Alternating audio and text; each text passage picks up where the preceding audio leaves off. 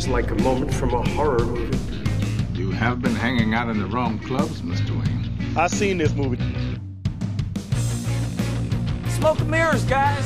Welcome to the movie factory. Join the club. We've got jackets. And you stole it from a movie. We want you in our club, kid. Hey, everybody. Welcome to Burke Reviews Movie Club. I'm John Burke, and I'm moving a little slow because it's been a long week. And with me, as always, is Corey Starr.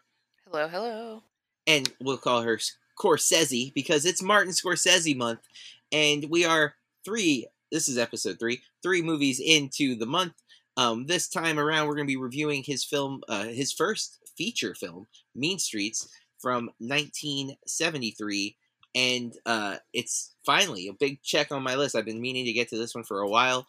Corey had not seen this one either, so we'll be talking about it at length here in a little bit. But before we do that, we like to catch up and see how things are going. And it's not great because we are recording this just a couple of hours after Ruth Bader Ginsburg's death was announced.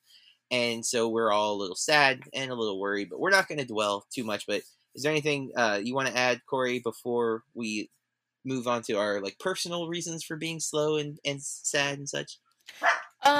I did just want to let everyone know, if they've been interested in watching that really great documentary that we're both fans of, RBG. It is streaming on Hulu. I actually got to see it in our small art house theater a couple years ago, with a friend, and I definitely suggest it, and it sounded like you definitely would too.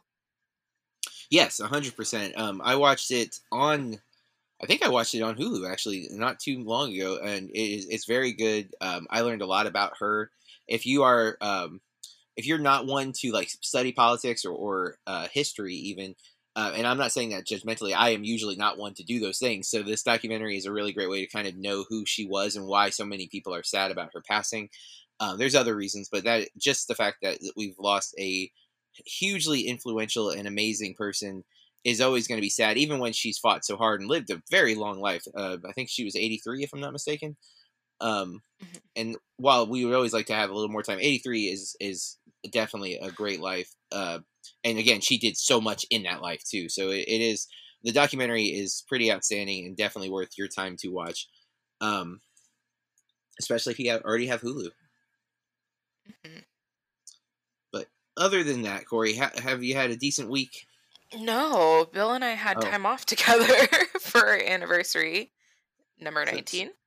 So that should have been good then, right? But, I mean, we wanted to go to a couple different places around here. Bill's, really into geology. Nerd. But, we wanted to go hiking at a couple places or go kayaking at my favorite place in Idaho. And I'm sure everyone has heard about all the fires in California and Oregon and Washington, and I live in Idaho. We're right by there. Our air quality has been awful, which, who am I to complain? We still have our home. We're still safe. But we didn't feel like it was a good idea to be outside because air quality was so bad. So we stayed at home. I mean, I guess more quarantining. Yeah, I mean, quarantation when you're in vacation and in quarantine. I guess at least I didn't have to work. Well, I listen to a lot of podcasts that are from various areas across the world, really. And one thing that it always shocks me, because Florida, we've been reopened since June, right? And so there's so many other places that are still on full lockdown, and so people will be like, "Oh, but you can't do that." I'm like, really? And it's not I'm not doing a lot of those things, but I'm hearing that you can't. And it's here, it's I choose not to because I don't want to get COVID. And so it's always kind of mind boggling to me. Other people are still on quarantine when I was on quarantine for the last 24 days because my wife got COVID. And then I had the incubation period. I thought I had a scare where I thought I had COVID because I had a very bad I had a mild fever. I was 101 on Monday. Which immediately, though, my brain said, "Oh, it's COVID," because Kathy had COVID. It's still within the 14-day window. Must be COVID. And so I tell my work, and they're like, "Okay, well, you're gonna have to be on more quarantine." So I'm like, "Great! I've already missed the first 20 something days of school and because of so many people were on quarantine, I've only missed an actual week with students on campus." Oh. because we delayed the start for them. Like, we've had online school when it was supposed to start, but we delayed them being there. But still, I missed a whole week with my students. Again, I was teaching the whole time online, so even the kids in my classroom, they're like, there's a sub there, but they're like talking to me on the computer kind of thing. Weird.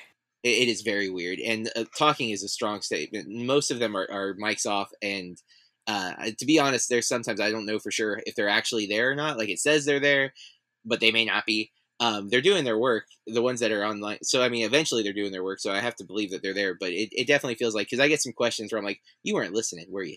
I can tell, because that question was, I literally just answered that. But, that happens in the classroom too. So, you know what I'm saying? Like, it's the same thing. Kids are going to find ways to not do what they're supposed to do if they don't want to do it, because you can't make people do things if they don't want to. They'll give you the illusion that they're doing things. Like, I was the kid in the back of the room. If I didn't like my class, I was sleeping with my, like, on my hand. I try to look like I was reading, but I was asleep. And so, like, I know kids are going to find ways, and we try not to let them find ways, but I know it's going to happen no matter what the situation is, right? Like, people are like, oh, they text in class. I'm like, yeah, they passed notes 10 years ago. What are you talking about? They always do that. Like, it's just it's easier, but it's always been, like, that's Just like, a I change feel in like media, man. right. I feel like sometimes we try to act like we were not like that, but it's like, we were like that. We were awful, just like they are awful sometimes. So, most of the time it's not awful, but you know what I'm saying? Like, we're not doing what we're supposed to be doing all of the time, because we're people and people make stupid choices. Like, that's just what happens. But I went on a real tangent, but I'm about to go back to work finally. I do not have COVID. In fact, I'm not even sick anymore. My health regiment, and I'm going to attribute also, like, eating a crap ton of zinc and vitamin C over the few days that I was feeling sick. I knocked it out in 2 days, basically. So if it was COVID, I crushed it. And if it wasn't COVID, which it probably wasn't, it was probably the flu, I was able to get over it really quickly. And again, it wasn't really ever bad. I had a mild fever. It made me feel real fatigued and sluggish. Taylor actually had it worse. She had, like, body aches. I didn't have that. I had a mild headache. Like, it was never like, I get migraines sometimes, and those are debilitating. This was like, yeah. I can't think quite as clear as I normally do, but I'm all right. Like, I could sleep a little longer, but I'm okay. Yeah, but so far, and again, the test said it was negative. I was in severe disbelief that the test was negative. Like, I argued with the nurse. I'm like, are you sure? And I don't usually do that, but I was just like, this can't be right. They're like, how could it have been in my house? And I don't know if I told you this, Corey, but before Kathy was diagnosed, like, literally, like, 2 days before she got tested and found out it was COVID, I'm asleep. She's asleep. I awake because she coughed on my face in her sleep. Oh, no. And so then 2 days later, she gets it. I'm like, well, I have it because you woke me up with coughing on me. Like, so there's no way. And again, apparently not. So, it's, and again, I'm not exhibiting any symptoms. I haven't had a fever in 2 days, so I've met all the criteria. So with the negative result, and then the fact that I no longer have any symptoms, I am clear. But I still, like, I'm just like, these tests make me nervous, man. Because it could be that Kathy's test was a false positive, and she never had COVID. She just had the flu. Or mine could be false negative, and I do have it, but it's not, the symptoms are gone already. Like, it's all of it scares me. And so the uncertainty of this virus is very, very stressful. But yeah, and I had a coworker who was in the hospital. I won't obviously say names or anything, but it was scary. He sent a video to our school. Like, he made a video, like, just begging our students, like, please look, this is serious. Wear your mask. Don't mess around, kind of thing. And this is a guy I've worked with for 10 years, and he's super strong. He's easy to be intimidated by, but he's also one of the kindest people I've ever met in my life, right? Like, just such a inspiration to work with this guy for 10 years. And then to see him barely able to speak for 20 seconds because of how hard he was hit by COVID was scary. Like, I don't know if I've been that scared of this virus until that moment. Like, I've taken it serious from day one, maybe day two. I was a little behind, but I've been serious about it pretty much since they started, like, talking about it. Really since Tom Hanks announced that he had it. Then it got real serious for me. Yeah, because if anything happens to Tom Hanks. Right. So, but seeing a person who I know, and just not being able to be himself, and you could hear it in the voice. And I think that shook all of us. But he's out of the hospital. That's why I always said all this. The good news is he's out of the hospital, so it looks like he's on the road to recovery, which is awesome because it was scary there for a minute. Um, but yeah, I'm excited to go. I'm nervous to go back. Obviously, like being in a room with a bunch of people, but from my interactions with them online and stuff, I miss being in the classroom. Obviously, I wish it was the way it was before COVID, because that's what I love about teaching is getting to interact with my students, getting to know them, getting to introduce them to films and stuff. It's the same online, but it's not. It's definitely, especially with the students who are my first year students. Oh yeah. Building the connections a lot harder with the screen between us. And my older students, it's we already have a connection, so it's easier. There's still like that. The ones who I've had for 4 years, there's like nothing's changed. We're just remotely speaking. But the ones who are like 2 years in, there's a little bit of weirdness. 3 years in, we're good. Although to be fair, 3 years in is also my kid's class, so like she's literally in the other room in the classroom with like talking in the virtual chat, so it's kind of weird, but because we could just sit together, but that would be weird too, like teacher's pet. But it's I'm excited about going back and nervous at the same time. Although we have now, because all of last year's testing was canceled because of COVID. They're now trying to make up all that testing, so like next week's not even a normal schedule for us, and it's going to be it's something. Like it's weird because I'm going to be like 2 days normal, and then it's like 3 days of testing, and then I think the following week's supposed to be the same. So it's all up in the air. It's all crazy. But hey, we're trying to make this world feel normal, and it's definitely not, but we're trying real hard. So down here in Florida, we opened up early. Oh, well, I mean, Idaho's not like completely closed up. It's kind of the same thing here. Bill and I are mostly just staying home or going to businesses that we feel like are taking precautions enough to make us, feel safe enough to be there. Yeah. Well, let's get into what we've been watching since the last time we recorded. You want to go first or second? I'll go first. It feels like a really long week.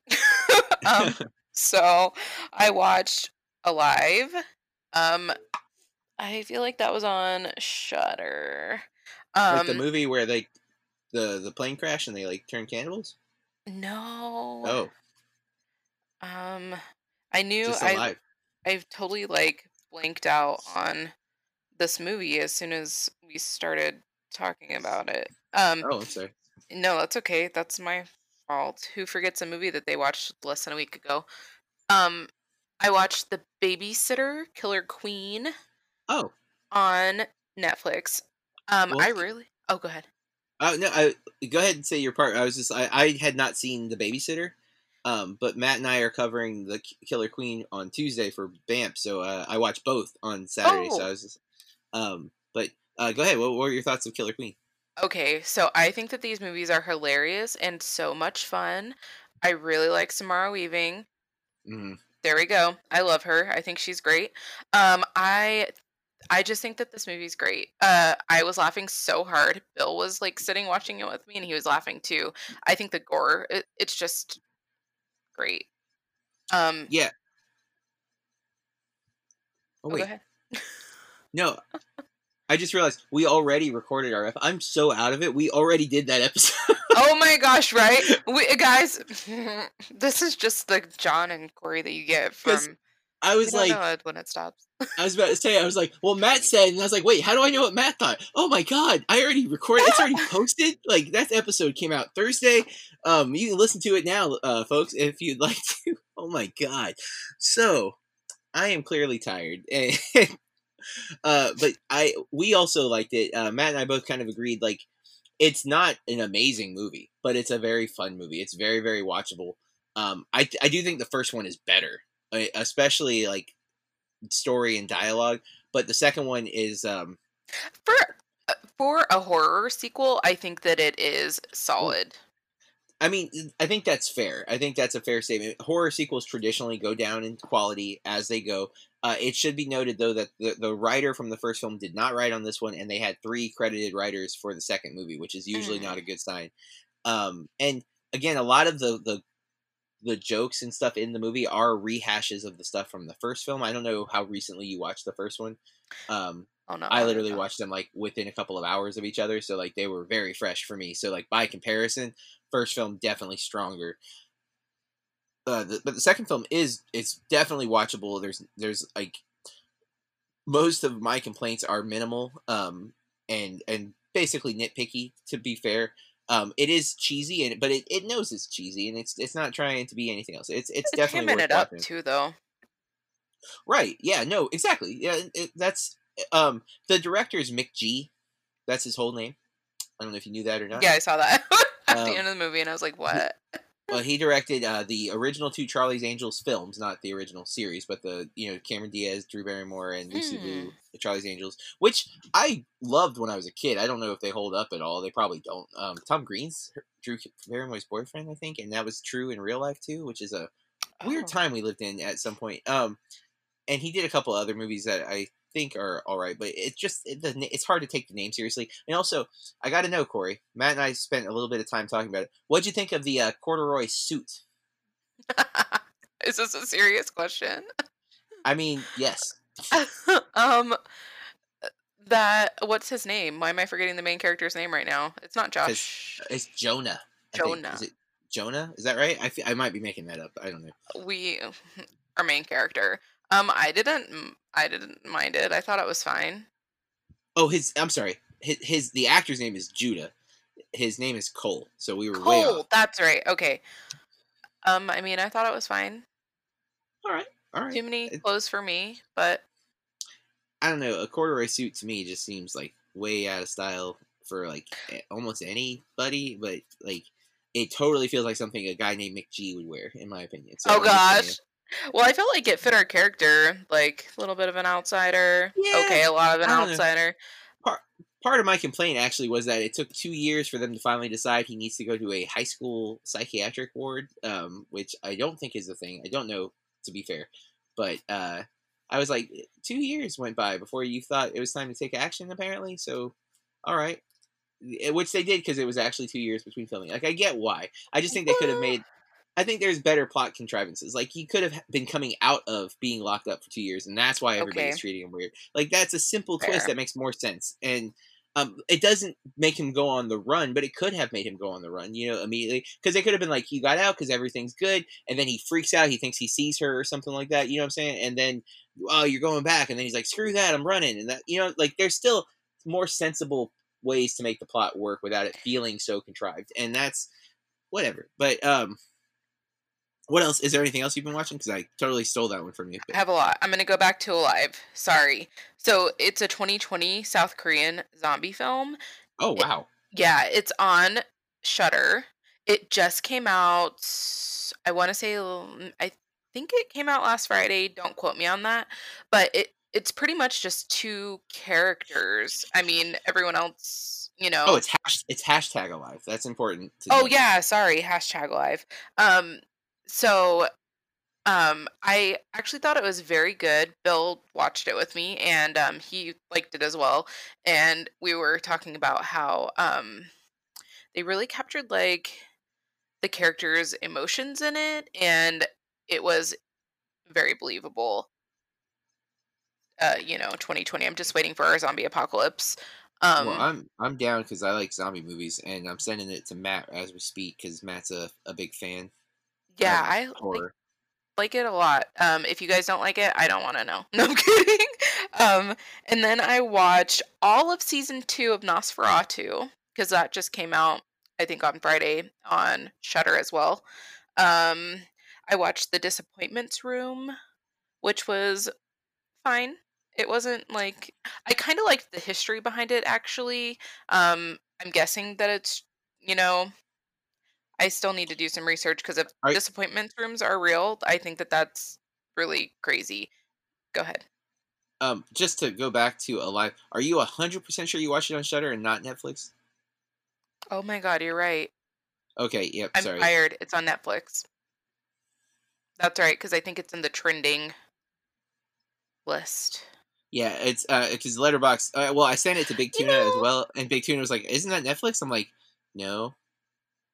No, and then it's I was Netflix. like, "Wait, it's totally Netflix." I don't know. I feel like I go through like the streaming services. I get overwhelmed by them, especially Netflix. Can we talk about how much I this is where I would insert the F word, hate their autoplay feature? Like I really hate it. It stresses me out. Like I'm just trying to read the synopsis. I don't need you like auto playing the movie as well. Yeah. Yes. You mean when you hover over a movie? Yeah. I 100% agree completely. And also sometimes I can't tell if I click the movie if it's going to let me add it to my list or if it's going to start playing the freaking movie. Yeah. Because it did that to me yesterday with something. I can't remember what it is. There's something I do want to watch, and I was like, "Oh, great, it's out. I'm going to add it to my list." And then it just started playing. I'm like, "No, I don't want to play right now. I wanted to add it to my list because I'm busy." You know, like Yeah. For later. Okay, I'm glad it's not just me. And I can't believe that we're the only two people in the world that hate that feature. And I did try to find a way to shut it off, but I couldn't find anything in the options. I might go Google food later and see if I can find something. But I think that's the worst feature ever, and I find myself avoiding Netflix for it. But I did go for it to Alive. Tell Big Tuna I said thank you for the correction. Um, and then I watched the first episode of season 2 of Pin 15 on Hulu, just released today, I think. And so, guys, at least we have a lot of good movies and music and shows coming out this year, if nothing else. and that's the thing. We've lost some of the stuff we were really hyped about, like the big blockbuster stuff, but there is a bunch of really great Oh my content God. that's coming out. There's so many things I want to see on Netflix right now that I haven't been able to get to, including the new Charlie Kaufman film, Oh, yes. which I can't think of the name of, but it's got Jesse Buckley. I'm thinking of ending it or something. Yes, and the lead though is Jesse Buckley from the we watched Wildfire. Remember the movie with the Irish woman who wanted to be a singer and then she like Wild goes to be a singer. Rose? Wild something? Rose. Sorry, what did I call it? Wildfire. That's the Yeah. that's. Oh my God, my brain is clearly not functioning. That's another movie I also have not seen yet, but On I want to Hulu? watch. But yes, Wild Rose. that's Wild Rose was Jesse Buckley though. That's who is the lead of the Charlie Kaufman How movie. did I She's not so good. realize that? Because of the hair. It's her hair looks so different, and but when I put it together, I was like, "Oh my God, she's so great!" I'm all about that movie. Already wanted to fact- watch it, but I know, and Toni Collette's in it. I mean, the cast is nuts, anyway. Yes. But and then you and I have both mostly liked Kaufman stuff. I don't remember your take on Synecdoche. I think it kind of bugged you more than liked, but I think that it was too smart for me. it took 2 watches for me to feel comfortable with it, and I still like am not comfortable with it. But I appreciate that movie on such a deep level, and obviously Brendan, our friend of the show, had encouraged us to watch it, and it's one of his favorites, and rightfully so. But we watched Being John Malkovich for the podcast, which we both really liked. As weird as it is, I am a huge fan of Eternal Sunshine of the Spotless Mind, which he didn't direct, but he wrote. And I still have not watched Adaptation, which is like I need to watch that ASAP. Is it because Nick Cage is in it that it's like throwing What? you off? No, I just haven't made the effort to get to it. I like old Nick. Like that's younger, like still a really good actor, hasn't quite given up on everything type Nick Cage, you know? You know, he has a new movie on Shudder that's a Shudder exclusive, I think. So there's that. I mean, there are some people who have argued he's on a resurgence. Remember, like Mandy did really well last year, but I didn't. Everybody like loves Mandy. it. I haven't watched it. Matt and I both, actually, I and Big Tuna. I'm fairly confident I'm right on that. None of us liked it, and it is, but it has a huge thing. It is very like, it's not my type of horror for sure. I don't think you would like it, but I'm not 100%. But Sometimes I throw you for a loop. I have one For more sure. movie. Mhm. This is going to be controversial, mm. guys. I went to the theaters Oh, good for you. and I saw Tenet Oh, okay. because I just couldn't miss seeing it on the big screen. So we went to a late night show and saw it in IMAX. But I don't think I'm going to be going back to the movies again for a while because my concerns were definitely 100%, everything what I was afraid of it is People know. are not being responsible, and right. I mean, obviously they're selling concessions and there goes everything. So, yeah, I got the notification from the Regal app today that they added the free refills on large popcorn and soda. But yeah. I'm like, Now I still though I am planning on going this week. I don't know for sure if I can fit it into my schedule. My goal is to go this week on a Monday or Tuesday when it's usually our theater is not like your theater because you are in a big city and your theater is often packed. My theater is very rarely packed and it's usually only on the weekend and it's usually only for the big blockbusters. Otherwise, it's usually I have seen a lot of movies by myself at my theater or at most like 5 other people. You know what I mean? Like that's the normal viewing.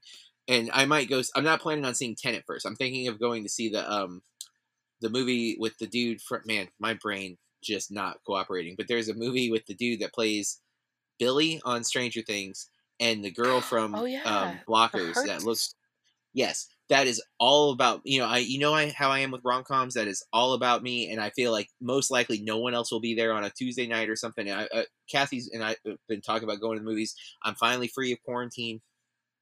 So I think we might do that on a night where it feels like no one will be there, kind of thing. And if there are a lot of people there, again, I am willing to bail because I still currently have my pass. But yeah, I'm still very apprehensive about going, but I feel like my theater is so often slow. Now I could be wrong; people might be going in crazily because of the lockdown. Like now that it's finally open, maybe they're just flooding out to go to the theaters. It doesn't look that way from box office numbers, but that doesn't represent individual theaters. That's overall, there's still theaters that aren't open. There's still states that won't let theaters open. So the box office numbers are hard to really tell if that means people are going or not to where when they're open. But so your experience was bad. So that's not good. Well, I mean, there weren't a lot of people in my theater. Mm-hmm. There were only 7 of us, but Oh, well, I mean, no, but still. but still. What Yeah, night did you go? we went on a Sunday night at 9:45. So a later show on a Sunday. That makes sense that it wouldn't be very busy. Yeah. Like Sundays, Mondays, and I think Wednesdays used to be pretty safe. Like all day on Sunday used to be safe, but it's growing so much around here that because we don't like to be in a packed theater. Yeah. But Anyways, right? Like even before yeah. the virus. Yeah. Agreed. And don't sit right next to me, dudes, when there are other seats available. Thank you so much for coming Especially to my not TED now. Talks. But TED Talks. all right. So Yeah, that's it. I've watched a couple episodes of the Legend of Korra, the sequel to Avatar: The Last Airbender. I'm almost through season 2. I think I'm kind of losing track of where I'm at, but I'm working my way through it. I mentioned I watched The Babysitter and The Babysitter Killer Queen. I really liked Babysitter a lot. Killer Queen's good. I need to say something else really fast about those Yes. movies. I am not that familiar with Bella Thorne, but she is so funny in those movies.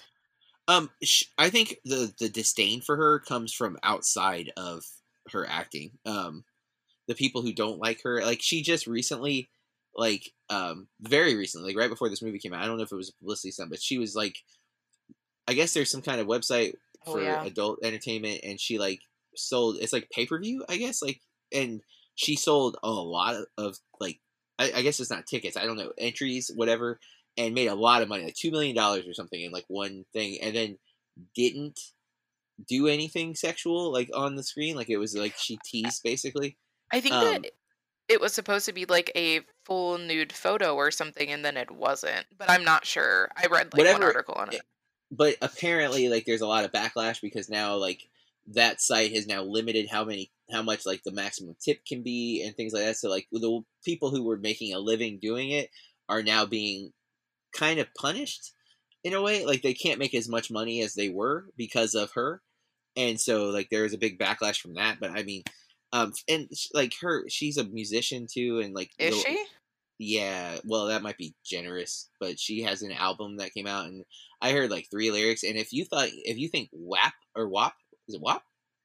I don't know. I've never WAP? listened to it. If you think WA, well, they don't actually say it. They say it's an acronym. They say the words. Yeah. It man, my brain is just like da, da, da. Anyways, what I remember hearing the lyrics from the Bella Thorne song, I was like, wow, she's not even trying to use euphemisms. It's just like, boom. But Trying to be hardcore. and she was a Disney star, so that's What? yeah, which is the Guys. norm. That's Yeah. she was on a show Taylor liked called with Zendaya though. They were together, and it was some dance show. I don't remember what it was called, but they were like dancers. Like they were, it was like a sitcom, but they were like wanting to be like dancers. Like that was their thing.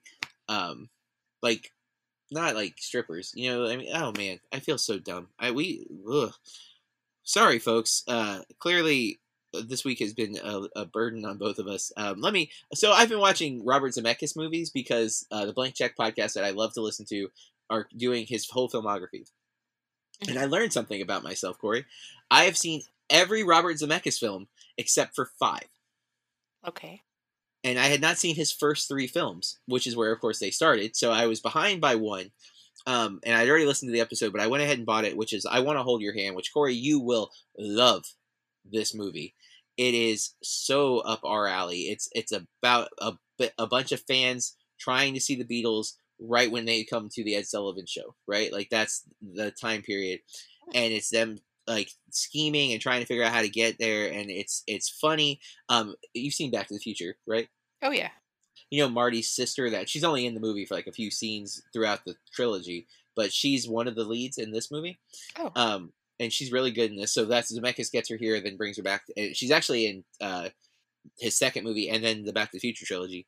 It has Nancy Allen, who is from RoboCop. She's like the partner to RoboCop in that movie. I don't know if you've ever seen the original RoboCop, but she's really good in this. And then, have you ever watched Dexter's Laboratory? Oh, yeah, I love that show.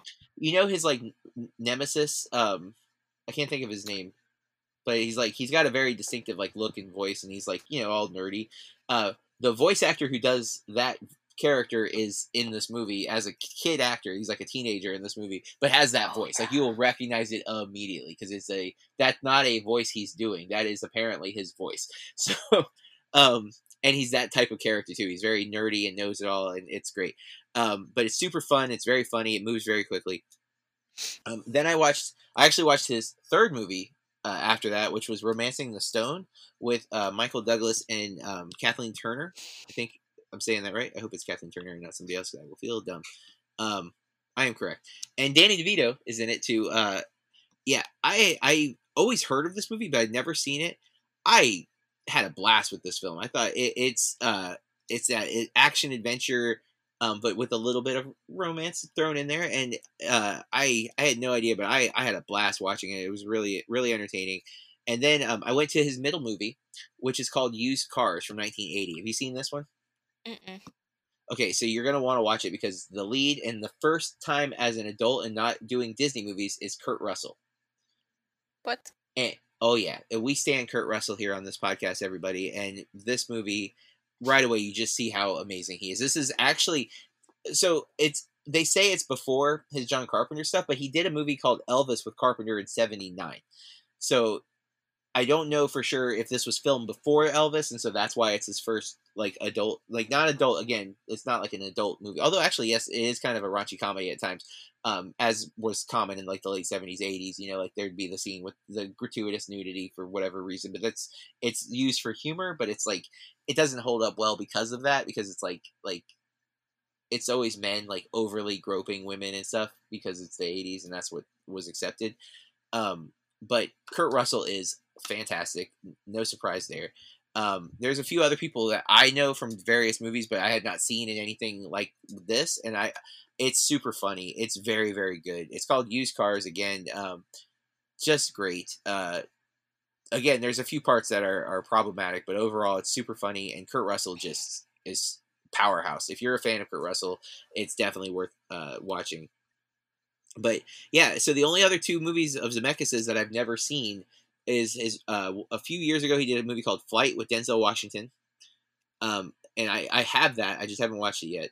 And then he did the very much not loved Beowulf with his he got into the motion capture stuff like real hard. He has like a little run where he does Polar Express, he does the Jim Carrey Christmas Carol, he uses the mocap stuff in Marwen, which is a nightmare of a movie in its own right. And then he did the Beowulf movie, and I think I covered that. I think that's all of the mocap stuff, but it's a weird kind of uncanny valley looking thing when you do the mocap. A lot of people don't like Polar Express because of the way it looks. I enjoy Polar Express. My wife and I watch it literally every Christmas, which we do with most of those Christmas movies. I've seen Christmas movies way more than I've seen any other movie. But uh, yeah, but I was excited because I really like Robert Zemeckis. Anyways, like I'm a huge fan of Back to the Future. Like the trilogy is one of my favorite trilogies. Like I hold it up in the same regard as like the original Star Wars. Like those two trilogies are like so important to me. And honestly, the Bill and Ted trilogy is up there right now too, guys. If you haven't seen the new Bill and Ted yet, but I've seen a bunch of his other stuff because his career is weird. Like it gets real weird. Obviously, he's done Forrest Gump. Almost everyone's seen Forrest Gump. Forrest Gump's great. It's hard to not appreciate Forrest Gump. I think it's got some flaws, but other people love it. It's one of those movies that if like you're non like movie crazy people like me, where we watch way too many. To me, it's like Shawshank Redemption or Forrest Gump is often used as like, what's your favorite movie? Forrest Gump, Shawshank Redemption. Oh, Those the two Forrest movies, Gump's so good. right? It's. I'm not arguing against it, but Zemeckis, that's where he gets his Oscar, and it kind of takes a career turn, and then he does some weird stuff. You know, again, Marwen is wow, such a weird freaking movie. But he's supposed to have coming out this year a movie called The Witches, which I think is a remake What? of that old movie, and it's got Anne Hathaway and somebody else is in it, and I was intrigued, but I don't know if they're going to delay it to 2021 or not. So we'll have to wait and see on that one still. But that's it. That's all. Because I literally watched all of those on the weekend too, and I like watched Used Cars. One morning, like I watched it, like I started watching it and then I finished it like the next morning or something like that. Because I've been doing that more because I'm not like I've kind of been slowed down on writing reviews because I'm just like building lessons and stuff for the online classes is time intensive. Like my the rest of my weekend I'm going to be working probably like, and I even have a slower week next week because we have testing. So like I don't even have a full week worth of classes and I still have stuff I got to do, you know? So I've not been writing as much. I'm gonna try if I go see something at the theater, I'm gonna try to write a review for those things. But I'm doing 2 podcasts a week.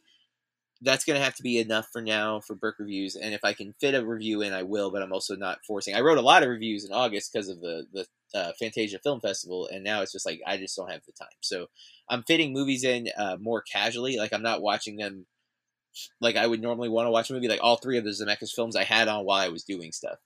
But I was really like engaged with them and like they kept pulling me in and I was watching them more than not, but I don't feel comfortable like writing a review because I definitely didn't give it 100% of my attention. But with that, I think it's time we take a quick break. And when we come back, we will give our review of Mean Streets.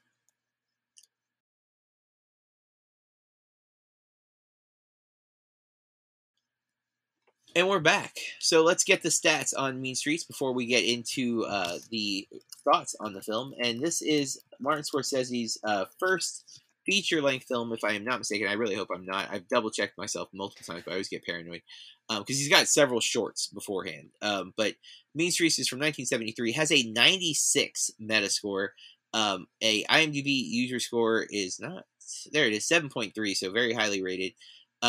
You get, obviously, Scorsese directed, written, co-writes with Mardik Martin, and it says one more credit, which is probably for a book or something.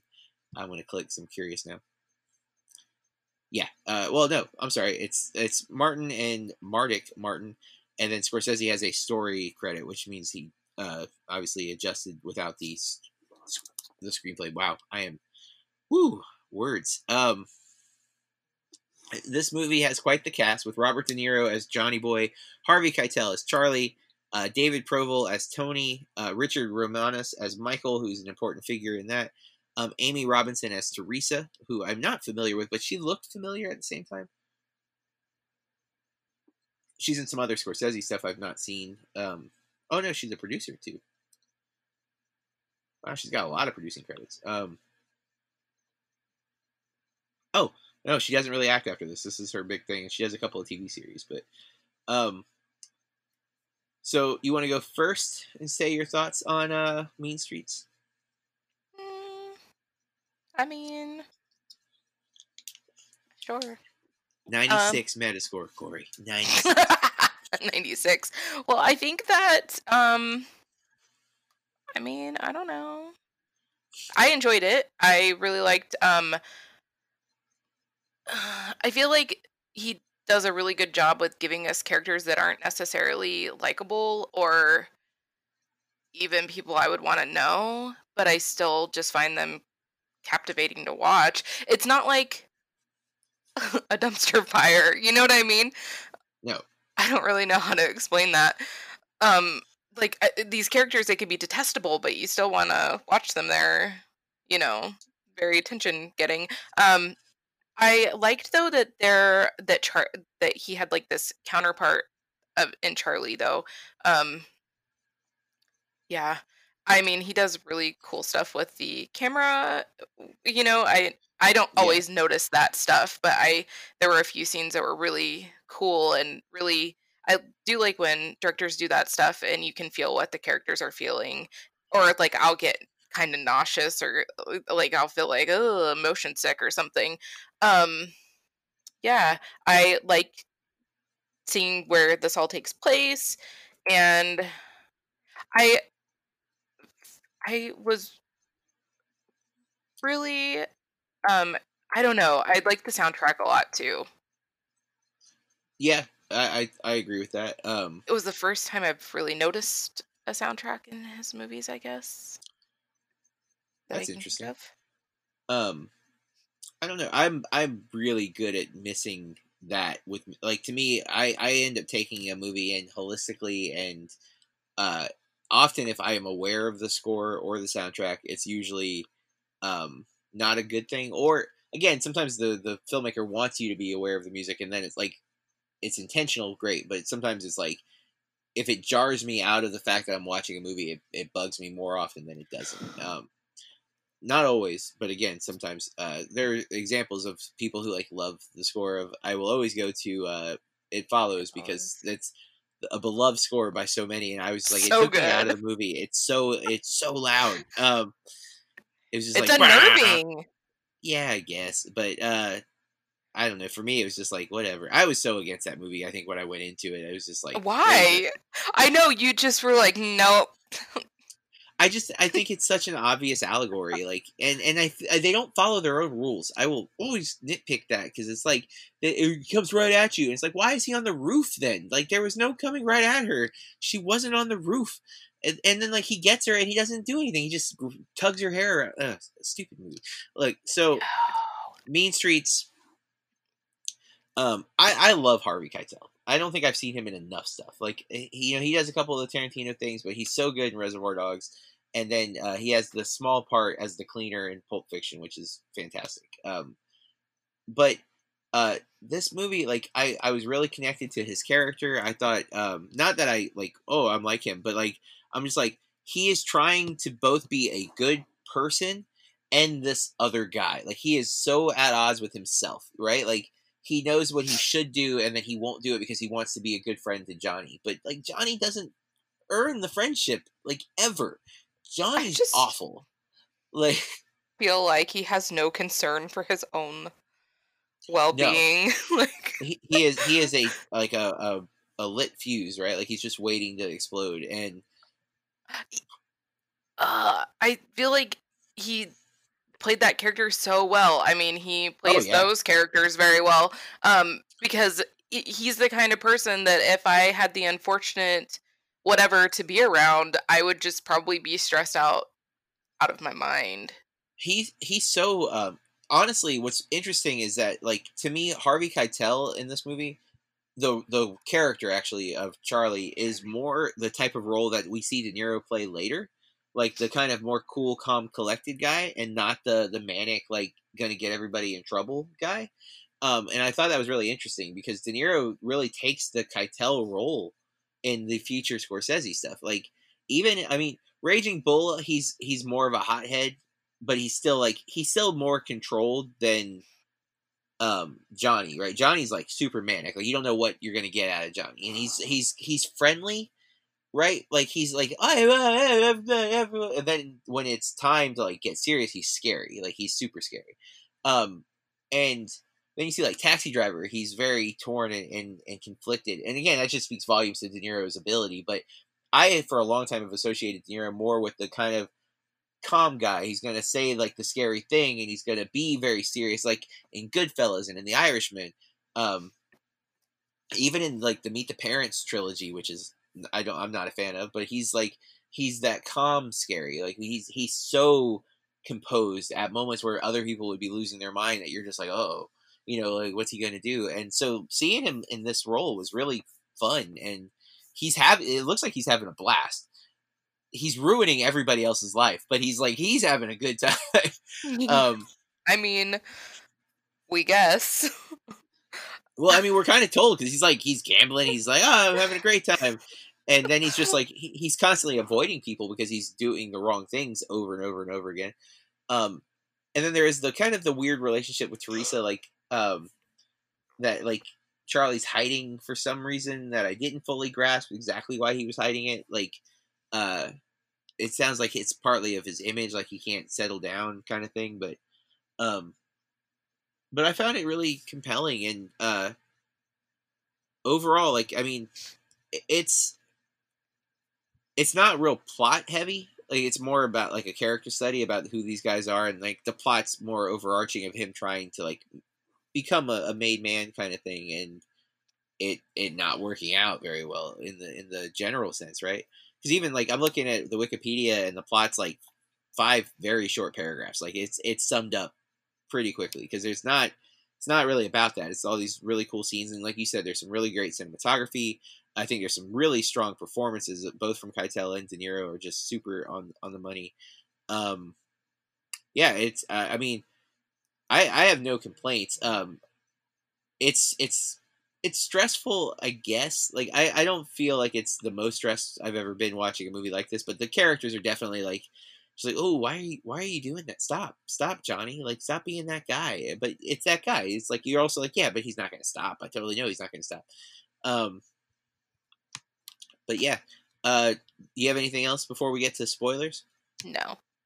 All right, let's move into spoilers, Corey. Guys, from here on out, we are going to talk about Mean Streets in great detail. You have been warned. So, all right, so there's a couple of scenes that I didn't like fully grasp when they happened. When the guy kills the guy at the bar, when he goes into the bathroom and he's super drunk, I didn't know who the guy was. I'm like, am I supposed to know who this guy is who's getting shot in the back? And it was scary though because he gets shot 5 times or so in the back, and he goes after the guy, and then he gets shot in the side, like, but in the front, like towards, it's more like it's away from the heart, so he's just like hit or whatever. But he keeps going after the guy. It's like insane. Yeah, that was pretty wild. But I kind of loved it. When it was happening, I was like, this, what's the likelihood of this like happening in real life? But I mean, I really don't know. But I thought that it was a pretty cool scene, and it was unexpected.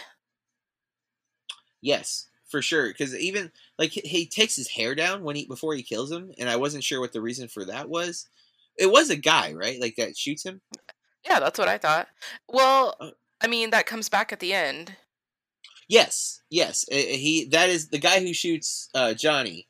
Is the guy who shot the guy at the bar, right? That's everyone in the car. Yeah, and didn't they like explain that during the movie too? That sometimes these kids come in and do stuff like that so that they can get on good terms with like the crime bosses and then be hired on and stuff. Yeah.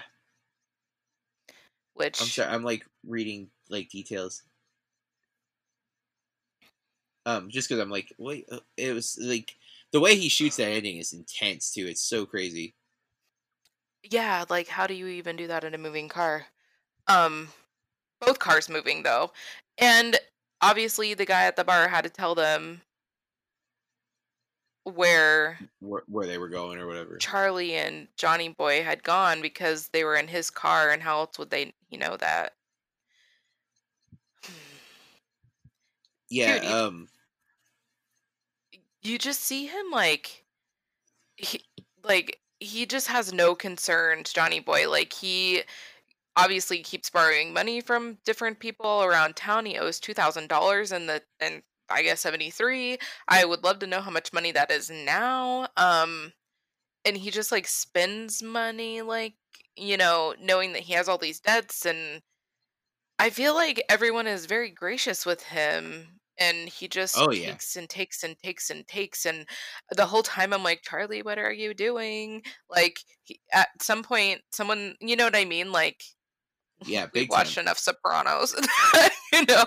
At some point, somebody's gonna come and get him, and you've been in the way for too long, man. Um, but I liked Charlie's character a lot.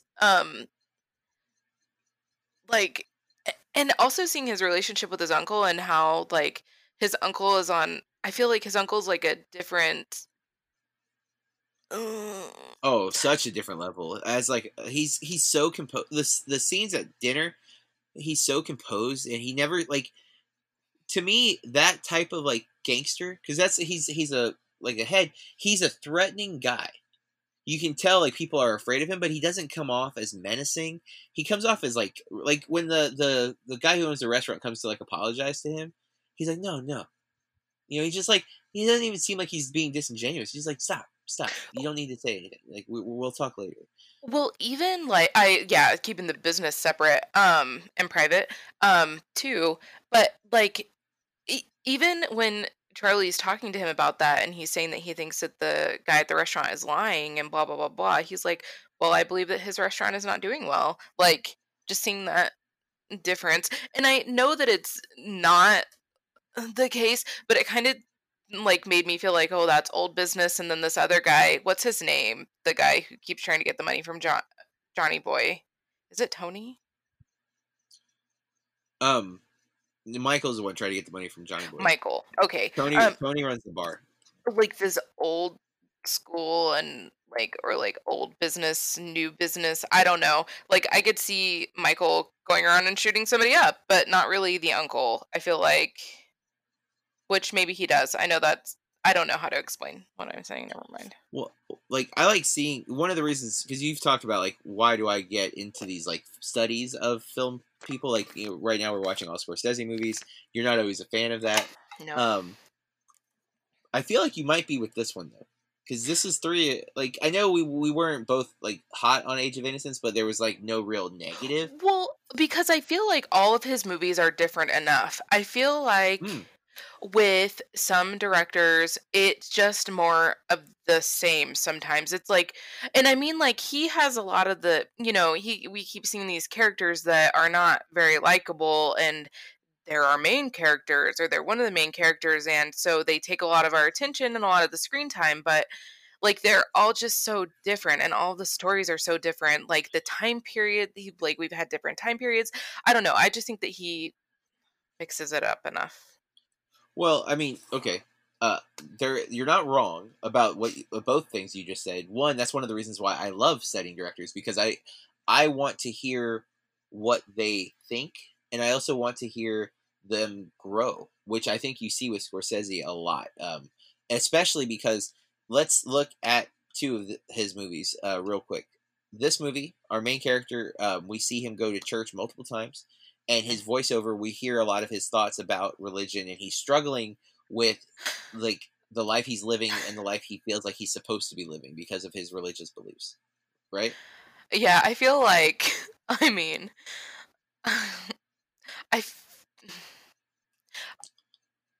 we hear a lot about Catholic guilt. Yes. And what a religion to be a part of and also try to be a gangster. Right. But I think this is an important detail, because Scorsese throughout his career has worked around his religious beliefs and the struggle he has with them, and that's where Silence finally happens, with Andrew Garfield and Adam Driver and Liam Neeson, where it was a movie he'd been trying to get made, but no one wanted to make it because they didn't think it would be a big commercial. It's not commercial. It's amazing. It's a brilliant film. It's very, very tough to watch, but it is about that exact thing. It's the guilt, the faith, the devout faith, no matter what, in the face of adversity, giving up everything. And you see those like patterns throughout his films. And of course, this character has a voiceover. Goodfellas is one of the most like iconic uses of Ray Liotta's voiceover throughout he's telling the story. You get voiceover in Age of Innocence, if I'm not mistaken, but I don't remember. We don't know who the voice is, right? That was one of the things. It's just a woman narrating. Maybe the author, I think, is what that we read last time. And then I can't remember for sure. I've only seen Taxi Driver once. I don't think there's voiceover in that, but it's a technique he uses from time to time. He does use the POV shots to like hit certain moments. He doesn't do them all the time. He has really good tracking shots when he wants to like do oneers and stuff. They're always really solid steady cam shots. And he does some handheld stuff to make things feel gritty and like you're in the moment with those characters and some of the action and intense scenes. And those stylistically, you see that pattern emerge. Now, he likes to dabble. And again, another thing that I think is important to note is that we talked about with both Raging Bull, Goodfellas, the Casino, The Irishman. They're all based on either biographies of people, like their own books, autobiographies or biographies, and or they're based on books like Age of Innocence. Like he likes to pull from other source material and adapt it, which I'm not criticizing at all. I think that's one of the things I don't feel like we appreciate enough adaptations, because I think so often you hear about like book to movie when the book was really big, right? Like Hunger Games getting adapted. It's like, oh, Hunger Games did so well, and now there's a movie. Harry Potter, but he's pulling books that maybe you haven't heard of or did really well at the time, but aren't like this, iconic story that people are attached to. And he makes it an iconic story. He brings it into a light that maybe wasn't there before. Which a lot of movies are like that, not just Scorsese. I think we don't always know that a movie was a book because it wasn't a big book beforehand. Fair. I love books, and yes. I have no problems with reading a book after I've watched the movie. Like I have Raging Bull on my to read list. It's kind of a hard book to get a hold of, though. Yeah. It might be a little pricey, guys, if you go looking for it, but look on the used book sites. You might have some luck. So I like when I learn about a book from a movie. Yeah. Because my to read list is always growing. But yeah. Yeah, and I'm just like I'm making an argument that the thing that you are claiming is not wrong, but it's also the thing that I love, and it just so happens Scorsese is very diverse. I do like patterns. Like I love Wes Anderson's style in his movies, and I am content with those. And I love the Coen brothers, and I think you can make a very strong argument that some of their movies feel very similar, especially tonally. But that's one of the reasons I like their movies, because I like their tone. But then again, you have a movie like Inside Llewyn Davis that is different, right? Like that's my favorite of their movies. Like it is my favorite as well. Yeah. I think that speaks to us on multiple levels. It's not just their style; it's also like about a musician, and it's Oscar Isaac in just the perfect movie for him. And then the tone and the freaking humor. Yes. I love like that awkward feeling that you're laughing, and they want you to laugh. Like we talk about this sometimes. You're like, oh, it's for humor, but still you feel a little bit bad about it. Like, yeah. I don't know. I kind of like that awkwardness. I love that movie so much. And there's so many layers to that movie too, like to really dissect it. And that's I'm a huge Coen fan. I just taught Hail Caesar to my first year students, and it's been really cool seeing their reactions. Most of them have no familiarity with the studio system, so I'm introducing them to that at the same time, using that movie as like a way of, this is what it used to be like in Hollywood. People were under contract and they had to follow the studio's rules and guidelines. And but then for my Western unit, they're watching Shane, which I'm a big fan of, but we're going to be following it up with No Country for Old Men, which is a neo-Western. And so movie. Me too. And so yeah, I mean, we don't mean to go into Coen's right now, but I am a Scorsese fan. There's a lot more movies of his that I have not seen. I didn't realize how extensive his filmography is, and their movies get more and more diverse. I think, like you said, when you compare it to like the Coens, their films are very similar at times. I think Scorsese's are as well, but they're not always as obvious that they're connected. Like, remember when we were talking about Age of Innocence, and I read Ebert's review, and he pointed out the similarities that I had completely overlooked. And it's a lot of times because it's not the source material that is, or it's not like the topic is the thing that he's talking about. It's the theme behind the topic, that this idea of like family and trying to fit in, and think of like Teresa's ostracized because she has epilepsy here, dude. Right? Like they're like sometimes I have a hard time with things in movies. Like, it's so dated. Like, they call her sick in the Mhm. head because she has epilepsy. Like, But it at the time, like, even if you made that yeah, movie now, if you made the movie today and you said it at that time period, that would be what you would have to do because that was the attitude about epilepsy. yeah. It's just sometimes, like, I forget what movie we watched recently, and they were like, using that gay slur that I hate so much, Yeah. like all over the Well, place. And I'm just like, ugh, I know it's of the time. I know that, but I still hate it. Like, well, why? that's one of the criticisms about Bill and Ted's Excellent Adventure is that they hug and call themselves, they not call themselves, but they're like they get upset that they've hugged because it's 88 and you're not allowed to hug a guy because you were gay and that was not okay in 88.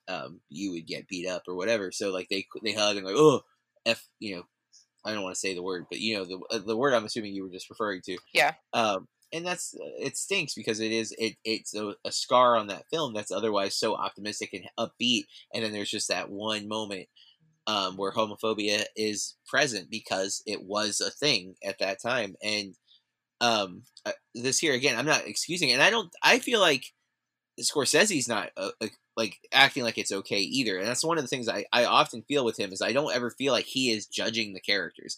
Like Yeah. we see them saying that, and we're like, oh, that's wrong, and I think that comes across that he's like, it's wrong, right? Like he shouldn't have treated her like that because she seems like a great person otherwise, but and he clearly seems to love her, but he's afraid of loving her because of that ostracization. But then the reason I brought it up was if you look at Age of Innocence, and Michelle Pfeiffer's character is ostracized because she's wants a divorce at a time when you wouldn't get a divorce. So while the reasoning is different, it's that same dynamic that's being explored. It was like trying to be accepted by this bigger group, this social group, and yet somehow just being on the outside. And he has to tell the woman he loves he can't be with her because of that ostracization. I don't know if that's even a word. Because she's ostracized, he can't be with the woman he loves because of that. So that same theme is happening in both of these movies that are completely different on the surface, but when you look at what they're tackling and how they're dealing with it, and again, it's the same director.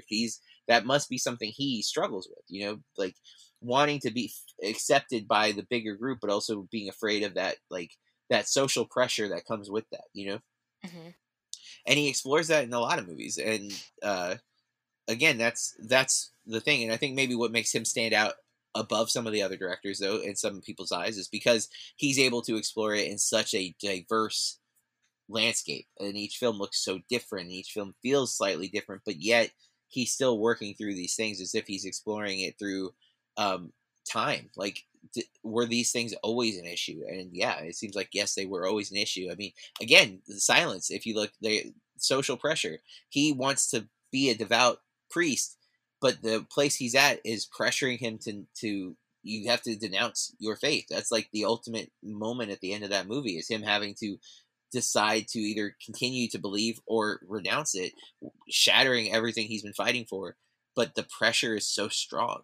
And it's a little more than social pressure, I guess. At that point, it's like political pressure, but still, it's that same idea of being true to who you are, despite the people around you. And that's what I love. Like, it's so interesting to see a person exploring their beliefs through cinema. Hmm. Because it's like you're having a conversation with the person without hearing their exact thoughts, but they're like, let me show you instead. Because think of how many times where it's hard to put to words, but you're like, man, if I could just show you. And that's what the filmmakers like Scorsese get to do, is they show us their thoughts. And if we're willing to have that conversation, we can learn a whole lot about them, but also about ourselves. Because if these are topics that affect us as well, so you find filmmakers who speak your language and you stick with it. Well, Mean Streets, I'm going to say, um, I think I'm going to say it's a must see film. I don't know that it's in my normal, in the sense, like, I don't know that this will be one I revisit all the time. Hmm. But I mean, it's Scorsese, guys. I don't know if you know this, but he's a really good filmmaker. Like, I had no hot idea. take, hashtag hot take. But seriously, if you haven't seen it, like us, I say watch it. Corey, what do you think? I'm gonna say the same, and I appreciate your, you know, that talk there, because I think that he is presenting those themes in different ways, so it still is interesting to me, and I don't feel like I'm watching the same thing over and over again. But you say it so eloquently. Well, I went teacher mode, and I apologize. No, no. But I have been teaching film all week, so it is like it's fun to do. It's fun to like talk about that because I was really encouraged today. We'll end with this thought. I asked a room full of first year film students because there's a quote in Hail Caesar where he says you'll I'm not gonna pull it verbatim, but he basically says if you're gonna do what you're supposed to do because the picture has worth and you have worth if you work for the picture or something like that, right? Mhm. Eddie Mannix says that to George Clooney's character and Baird, and I asked them, I'm like, what do that was one of their questions on their slides was like, what do you think this means? And uh, a few, said that, like, well, I think it means this, I think it means that, and they were kind of like missing the essence of the question. It was more about like he's saying that movies matter, and if movies matter, then this has meaning. And so then I rephrased the question was just like, do you think movies are important? And I was reassured because not only did they say yes, I think movies are important, but they gave bigger reasons than just because they're entertaining. Like they saw some of like economically, like a lot of people work on a movie, right? Like we always think of the actors and directors, and it's like, oh, it's hard to be those people, but movie studios employ a lot of people, and they could pay them better for sure. They could have better benefits for some of the PAs and stuff, but nonetheless, millions of people get paid for working on a movie. So in the economic sense, they're important. And And part of what's happening right now is there's no productions going on in most places. But what were you about to say? it trickles down, like, Hmm. because movie theaters and I Right. mean, even like all of the companies that make the concessions and stuff get all of that business from the movies. But I then oh yeah. the opportunity that movies give us, because we forget sometimes, but like I've never left the country before, but I've seen the world. I mean, I'd love to actually see it, but I've seen places and exotic locations. I've seen perspectives that I otherwise could never have, right? Like I've seen what it is to be a crime boss. I've seen what it is to be a black man. I've seen what it is to be a gay black man growing up in Miami, because of movies. Something that I would never be privy to if movies didn't exist. And so them making that connection and seeing the value of art and that it's more than just entertainment, that it can give insight into not only who someone else is, but also to who we are and how we feel. It was reassuring that my job is more than just putting pictures on the wall for them to stare at for an hour. Like they're getting it, and they're getting it so quick. And again, some of them are coming in with that. They already are. Of all of my last few years, I've only had a couple people who are like, movies are the career path I want to go. But I think I have like 5 freshmen who are all like gung ho about being filmmakers, and it's so exciting for me to have that. I love any of my students, whether they want to be in film or not, because I can introduce them to a career through film. Just like I said with traveling the world, you can find a job you didn't know existed because of a movie or something like that. You can find your passion. You didn't know you were into skateboarding until you saw Lords of Dogtown or whatever. You know what I'm saying? Like you can find who you are through film. And so I'm content with just that. But the fact that I have like 5 kids who are like actively wanting to do this as a career and are showing me that, like the movies that they're bringing up, and that they're doing what I did. They're diving into films that they otherwise most people would either avoid or not even know existed. Because it's like, oh, it's old. I don't watch old movies, or I don't like musicals, or I hate westerns, or whatever. They're like actively seeking them out. So it's always exciting for me that, especially in a world where TV is becoming so Consumable. equal and so consumable. It is dropped in big buffet style troughs for us to just binge on for the weekend. Um, I feel a little attacked. Sorry, but I mean, I But assume also not like don't like musicals. I assume that you will be watching Ratchet before the end of the weekend. I mean, Eh, what are you not interested in that movie? How? um, I mean, I probably will, but Show. I'm It's a not show. like, yeah, it's a show. Um, but I'm not like, you know, dying to see it. Man, Sarah Paulson though, she's so great. She Um, is. and I forget. I feel like the showrunner is somebody good too. And of course, I am a fan of One Flew Over the Cuckoo's Nest. So I am very curious to see this prequel series of Nurse Ratched, but I don't know if I'll jump into it or not yet. But it's on the list of many ever growing list. But that's it, folks. We are done. You can, if you like what we're doing, you can follow us on social media. I'm at Burke Reviews. Corey. At Corey R Star, 2 R's on the end. And we will be back next week with our last Martin Scorsese movie for the year, at least, I think, unless he shows up in some other list. But we'll be watching Cape Fear from 1991, 93. It's one of those. It's early in the 90s. It's one of his only remakes that he remade someone else's film. It does have De Niro in it, which is the only movie that we watched this month that doesn't have De Niro is Age of Innocence, which I can't believe he didn't squeeze him in there somewhere. I wonder what happened. Maybe at Cape Fear it didn't do well enough, or he was creeped out by him in Cape Fear or something like that. But they would do some other movies after that, but for some reason he's not in Age of Innocence. But we'll be back with our review for that next week. Until next time, keep watching movies. This has been a Burke Reviews podcast. BurkeReviews.com.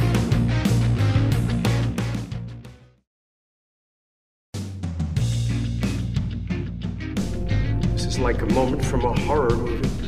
You have been hanging out in the wrong clubs, Mr. Wayne. I seen this movie. Smoke and mirrors, guys. Welcome to the movie factory. Join the club, we've got jackets. And you stole it from a movie. We want you in our club, kid. Hey everybody, welcome to Burke Reviews Movie Club. I'm John Burke, and I'm moving a little slow because it's been a long week. And with me, as always, is Corey Starr. Hello, hello. And we'll call her Scorsese because it's Martin Scorsese month, and we are this is episode 3 movies into the month. This time around, we're going to be reviewing his film, his first feature film, Mean Streets, from 1973, and it's finally a big check on my list. I've been meaning to get to this one for a while. Corey had not seen this one either, so we'll be talking about it at length here in a little bit. But before we do that, we like to catch up and see how things are going, and it's not great because we are recording this just a couple of hours after Ruth Bader Ginsburg's death was announced, and so we're all a little sad and a little worried, but we're not going to dwell too much. But is there anything you want to add, Corey, before we move on to our personal reasons for being slow and sad and such? I did just want to let everyone know, if they've been interested in watching that really great documentary that we're both fans of, RBG. It is streaming on Hulu. I actually got to see it in our small, art house theater a couple years ago, with a friend, and I definitely suggest it, and it sounded like you definitely would too. Yes, 100%. I watched it on Hulu actually not too long ago, and it's very good. I learned a lot about her. If you're not one to study politics or history even, and I'm not saying that judgmentally, I am usually not one to do those things. So this documentary is a really great way to kind of know who she was and why so many people are sad about her passing. There's other reasons, but that just the fact that we've lost a hugely influential and amazing person is always going to be sad, even when she's fought so hard and lived a very long life. I think she was 83, if I'm not mistaken. And while we would always like to have a little more time, 83 is definitely a great life. And again, she did so much in that life too. So the documentary is pretty outstanding and definitely worth your time to watch. Especially if you already have Hulu. Mm-hmm. But other than that, Corey, have you had a decent week? No, Bill and I had time off together for our anniversary, number 19. So that should have been good then, right? But, I mean, we wanted to go to a couple different places around here. Bill's, really into geology. Nerd. But, we wanted to go hiking at a couple places or go kayaking at my favorite place in Idaho. And I'm sure everyone has heard about all the fires in California and Oregon and Washington, and I live in Idaho. We're right by there. Our air quality has been awful, which, who am I to complain? We still have our home. We're still safe. But we didn't feel like it was a good idea to be outside because the air quality was so bad. So we stayed at home. I mean, I guess more quarantining. Yeah, I mean, quarantation when you're in vacation and in quarantine. I guess. At least I didn't have to work. Well, I listen to a lot of podcasts that are from various areas across the world, really. And one thing that it always shocks me because Florida, we've been reopened since like June, right? And so like there's so many other places that are still like on full lockdown, and so like people will be like, "Oh, but you can't do that." I'm like, "Really?" And it's not like I'm not doing a lot of those things, but I'm hearing like that you can't, and it's like here it's like I choose not to because I don't want to get COVID.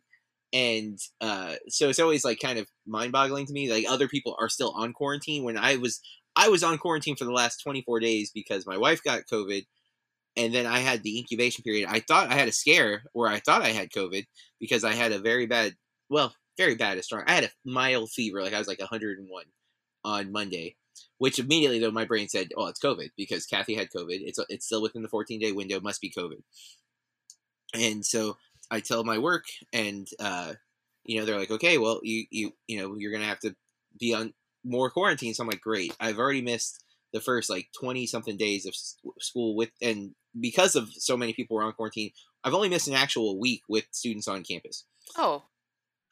Because we delayed the start for them. Like we've had online school when it was supposed to start, but we delayed them being there. But still, I missed a whole week with my students.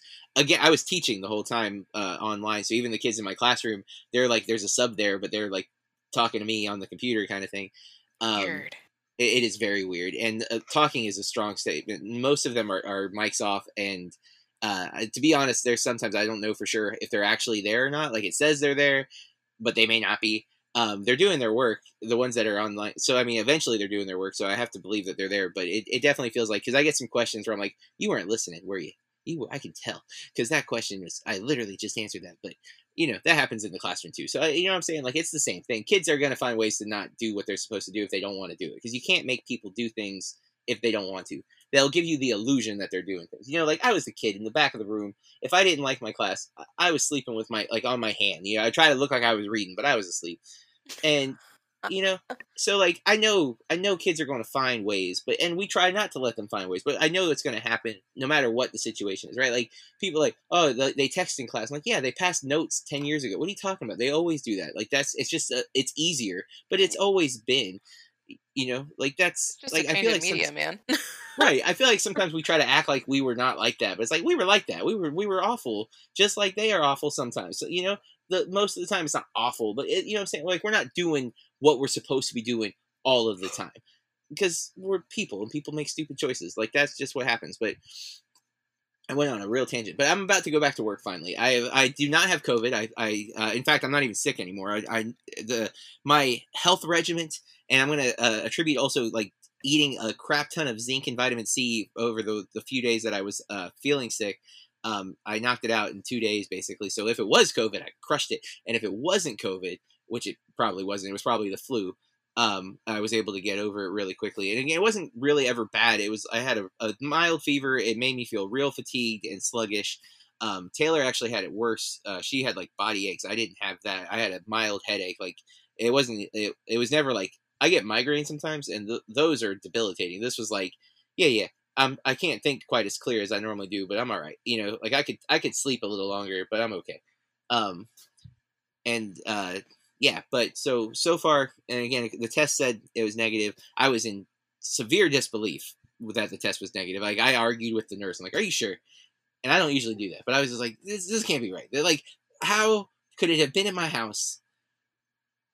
And I don't know if I told you this, Corey, but before Kathy was diagnosed, like literally like 2 days before she got tested and found out it was COVID, I'm asleep. She's asleep. I awake because she coughed on my face in her sleep. Oh, no. And so then 2 days later, she gets it. I'm like, "Well, I have it because you woke me up with coughing on me." Like, so there's no way. And again, apparently not. So, it's, and again, I'm not exhibiting any symptoms. I haven't had a fever in 2 days, so I've met all the criteria. So with the negative result, and then the fact that I no longer have any symptoms, I am clear. But I still I'm just like, these tests make me nervous, man. Because it could be that Kathy's test was a false positive, and she never had COVID. She just had the flu, or mine could be false negative, and I do have it, but it's not. The symptoms are gone already. Like it's all of it scares me. And so the uncertainty of this virus is very, very stressful.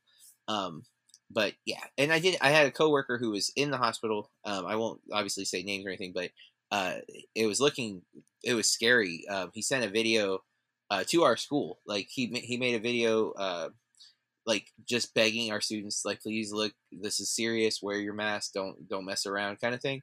And this is a guy I've worked with for 10 years, and he's super strong. He's easy to be intimidated by, but he's also one of the kindest people I've ever met in my life, right? Like just such a inspiration to work with this guy for 10 years, and then to see him barely able to speak for 20 seconds because of how hard he was hit by COVID was scary. Like, I don't know if I've been that scared of this virus until that moment. Like, I've taken it serious from day one, maybe day two. I was a little behind, but I've been serious about it pretty much since they started like talking about it. Really since Tom Hanks announced that he had it. Then it got real serious for me. Yeah, because if anything happens to Tom Hanks, right?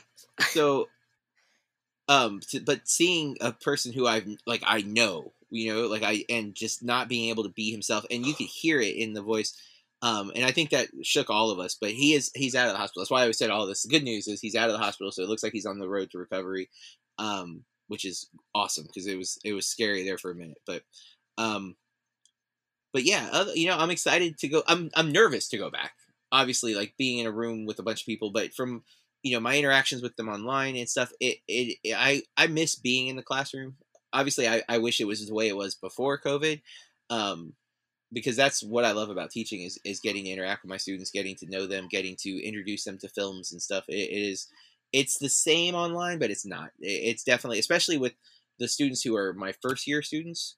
Oh yeah, building the connections a lot harder with the screen between us. And my older students, it's we already have a connection, so it's easier. There's still like that. The ones who I've had for 4 years, there's like nothing's changed. We're just remotely speaking. But the ones who are like 2 years in, there's a little bit of weirdness. 3 years in, we're good. Although to be fair, 3 years in is also my kid's class, so like she's literally in the other room in the classroom with like talking in the virtual chat. So it's kind of weird, but because we could just sit together, but that would be weird too. Like teacher's pet. But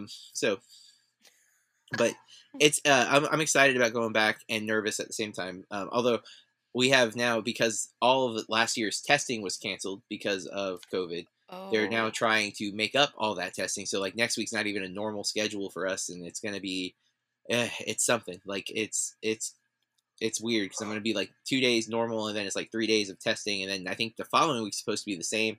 So it's all up in the air. It's all crazy. But hey, we're trying to make this world feel normal, and it's definitely not, but we're trying real hard. So down here in Florida, we opened up early.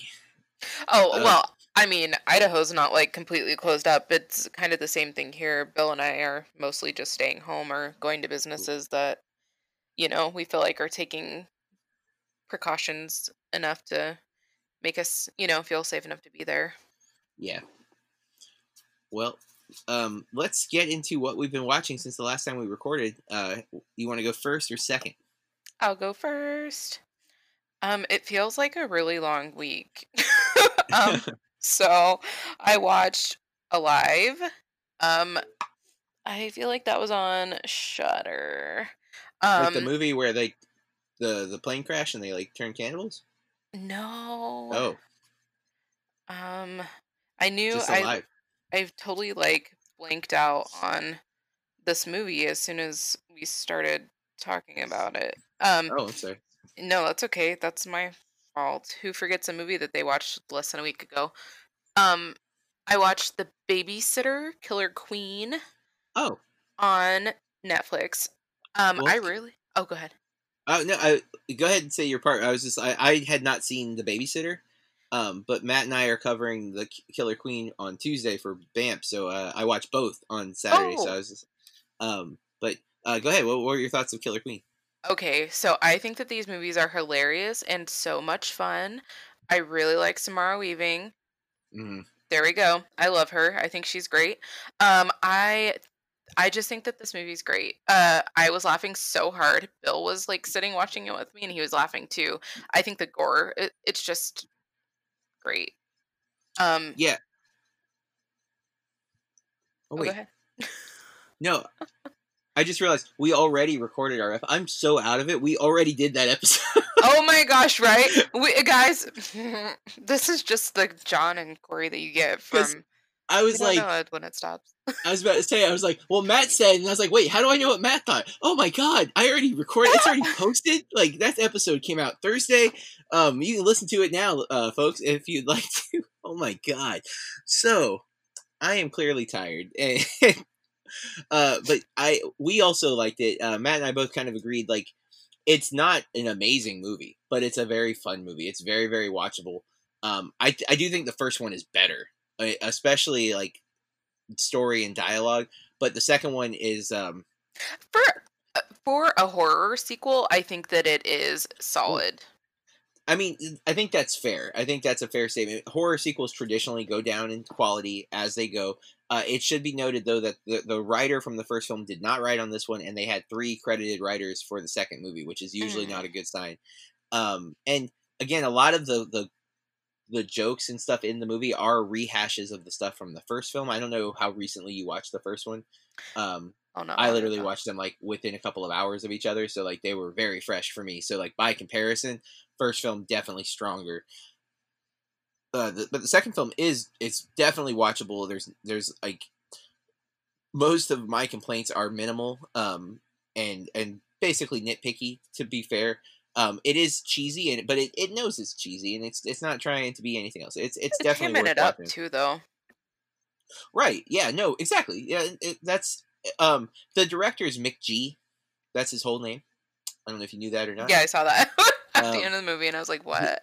Well, he directed the original 2 Charlie's Angels films, not the original series, but the Cameron Diaz, Drew Barrymore, and Lucy Liu, the Charlie's Angels, which I loved when I was a kid. I don't know if they hold up at all. They probably don't. Tom Green's Drew Barrymore's boyfriend, I think, and that was true in real life too, which is a weird time we lived in at some point. And he did a couple other movies that I think are all right, but it's hard to take the name seriously. And also, I got to know, Corey. Matt and I spent a little bit of time talking about it. What'd you think of the corduroy suit? Is this a serious question? I mean, yes. What's his name? Why am I forgetting the main character's name right now? It's not Josh. It's Jonah. Jonah. Is it Jonah? Is that right? I might be making that up. I don't know. Our main character. I didn't mind it. I thought it was fine. Oh, I'm sorry. The actor's name is Judah. His name is Cole. So we were Cole, way off. That's right. Okay. I mean, I thought it was fine. All right. Too many clothes for me, but I don't know. A corduroy suit to me just seems like way out of style for like almost anybody, but like it totally feels like something a guy named Mick G would wear, in my opinion. So oh gosh. Well, I felt like it fit our character, like a little bit of an outsider. Yeah, okay, a lot of an outsider. Part of my complaint actually was that it took 2 years for them to finally decide he needs to go to a high school psychiatric ward, which I don't think is a thing. I don't know, to be fair, but I was like, 2 years went by before you thought it was time to take action, apparently. So, all right, which they did because it was actually 2 years between filming. Like, I get why. I just think they could have made. I think there's better plot contrivances. Like, he could have been coming out of being locked up for 2 years, and that's why everybody's treating him weird. Like, that's a simple twist that makes more sense. And it doesn't make him go on the run, but it could have made him go on the run, immediately. Because they could have been like, he got out because everything's good, and then he freaks out. He thinks he sees her or something like that. You know what I'm saying? And then, oh, you're going back. And then he's like, screw that, I'm running. And that, like, there's still more sensible ways to make the plot work without it feeling so contrived. And that's whatever. But, what else? Is there anything else you've been watching? Because I totally stole that one from you. I have a lot. I'm going to go back to Alive. Sorry. So it's a 2020 South Korean zombie film. Oh, wow. It's on Shudder. It just came out, I want to say, I think it came out last Friday. Don't quote me on that. But it's pretty much just 2 characters. I mean, everyone else, Oh, it's hashtag Alive. That's important. Yeah. Sorry. Hashtag Alive. So, I actually thought it was very good. Bill watched it with me, and he liked it as well. And we were talking about how they really captured like the characters' emotions in it, and it was very believable. 2020. I'm just waiting for our zombie apocalypse. Well, I'm down because I like zombie movies, and I'm sending it to Matt as we speak because Matt's a big fan Yeah, of I horror. like it a lot. If you guys don't like it, I don't want to know. No, I'm kidding. And then I watched all of season 2 of Nosferatu because that just came out, I think, on Friday on Shudder as well. I watched The Disappointments Room, which was fine. It wasn't like I kind of liked the history behind it actually. I'm guessing that it's you know I still need to do some research because if All right, disappointment rooms are real, I think that that's really crazy. Go ahead. just to go back to Alive, are you 100% sure you watched it on Shudder and not Netflix? Oh my god, you're right. Okay, yep, I'm sorry. tired. It's on Netflix. That's right, because I think it's in the trending list. Yeah, it's because Letterbox. Well, I sent it to Big Tuna as well, and Big Tuna was like, "Isn't that Netflix?" I'm like, "No," and No, then it's I was like, Netflix. "Wait, it's totally Netflix." I don't know. I feel like I go through like the streaming services. I get overwhelmed by them, especially Netflix. Can we talk about how much this is where I would insert the F word, hate their autoplay feature? Like I really hate it. It stresses me out. Like I'm just trying to read the synopsis. I don't need you like autoplaying the movie as well. Yeah, yes, you mean when you hover over a movie? I Yeah. 100% agree completely. And also, sometimes I can't tell if I click the movie if it's going to let me add it to my list or if it's going to start playing the freaking movie. Yeah. Because it did that to me yesterday with something. I can't remember what it is. There's something I do want to watch, and I was like, "Oh, great, it's out. I'm going to add it to my list." And then it just started playing. I'm like, "No, I don't want to play right now. I wanted to add it to my list because I'm busy." You know, like Yeah. For later. Okay, I'm glad it's not just me. And I can't believe that we're the only two people in the world that hate that feature. And I did try to find a way to shut it off, but I couldn't find anything in the options. I might go Google food later and see if I can find something. But I think that's the worst feature ever, and I find myself avoiding Netflix for it. But I did go for it to Alive. Tell Big Tuna I said thank you for the correction. Um, and then I watched the first episode of season 2 of Pin 15 on Hulu, just released today, I think. And so, guys, at least we have a lot of good movies and music and shows coming out this year, if nothing else. and that's the thing. We've lost some of the stuff we were really hyped about, like the big blockbuster stuff. But there is a bunch of really great Oh my content god. that's coming out. There's so many things I want to see on Netflix right now that I haven't been able to get to, including the new Charlie Kaufman film, Oh, yes. which I can't think of the name of, but I like. It's got Jesse Buckley. I'm Did thinking you? of ending it or something. Yes, and the lead though is Jesse Buckley from the We Watched Wildfire. Remember the movie with the Irish woman who wanted to be a singer and then she like goes Wild to be a singer. Rose? Wild something? Rose. Sorry, what did I call it? Wildfire. That's the Yeah. that's. Oh my god, my brain is clearly not functioning. That's another movie I also have not seen yet, but On want to Hulu? watch. But yes, Wild Rose. that's Wild Rose was Jesse Buckley though. That's who is the lead of the Charlie Kaufman How movie. did I She's so not good. realize that? Because of the hair. It's her hair looks so different, and but when I put it together, I was like, "Oh my god, she's so great!" I'm all about that movie. I already wanted to fact- watch it, but I know, and Toni Collette's in it. I mean, the cast is nuts, anyways. But and then you and I have both mostly liked Kaufman stuff. I don't remember your take on Synecdoche. I think it kind of bugged you more than liked, but I think that it was too smart for me. it took 2 watches for me to feel comfortable with it, and I still like am not comfortable with it. But I appreciate that movie on such a deep level, and obviously Brendan, our friend of the show, had encouraged us to watch it, and it's one of his favorites, and rightfully so. But we watched Being John Malkovich for the podcast, which we both really liked. As weird as it is, I am a huge fan of Eternal Sunshine of the Spotless Mind, which he didn't direct, but he wrote. And I still have not watched Adaptation, which is like I need to watch that ASAP. Is it because Nick Cage is in it that it's like throwing What? you off? No, I just haven't made the effort to get to it. I like old Nick. Like that's younger, like still a really good actor, hasn't quite given up on everything type Nick Cage, you know? You know, he has a new movie on Shudder that's a Shudder exclusive, I think. So there's that. I mean, there are some people who have argued he's on a resurgence. Remember, like Mandy did really well last year, but I didn't. Everybody like loves Mandy. it. I haven't watched it. Matt and I both, actually, Matt, I and Big Tuna. I'm fairly confident I'm right on that. None of us liked it, and It is, but it has a huge thing. It is very like, it's not my type of horror for sure. I don't think you would like it, but I'm not 100%. But Sometimes I throw you for a loop. I have one For more sure. movie. mm-hmm. This is going to be controversial, Mm. guys. I went to the theaters Oh, good for you. and I saw Tenet Oh, okay. because I just couldn't miss seeing it on the big screen. So we went to a late night show and saw it in IMAX. But I don't think I'm going to be going back to the movies again for a while because my concerns were definitely 100%, everything what I was afraid of it is, People know. were not being responsible. And right. I mean, obviously they're selling concessions and there goes everything. So, yeah, I got the notification from the Regal app today that they added the free refills on large popcorn and soda. But I'm yeah. like, mm-hmm. Now, I am planning on going this week. I don't know for sure if I can fit it into my schedule. My goal is to go this week on a Monday or Tuesday when it's usually our theater is not like your theater because you are in a big city and your theater is often packed. My theater is very rarely packed and it's usually only on the weekend and it's usually only for the big blockbusters. Otherwise, it's usually I have seen a lot of movies by myself at my theater or at most like 5 other people. You know what I mean? Like that's the normal viewing.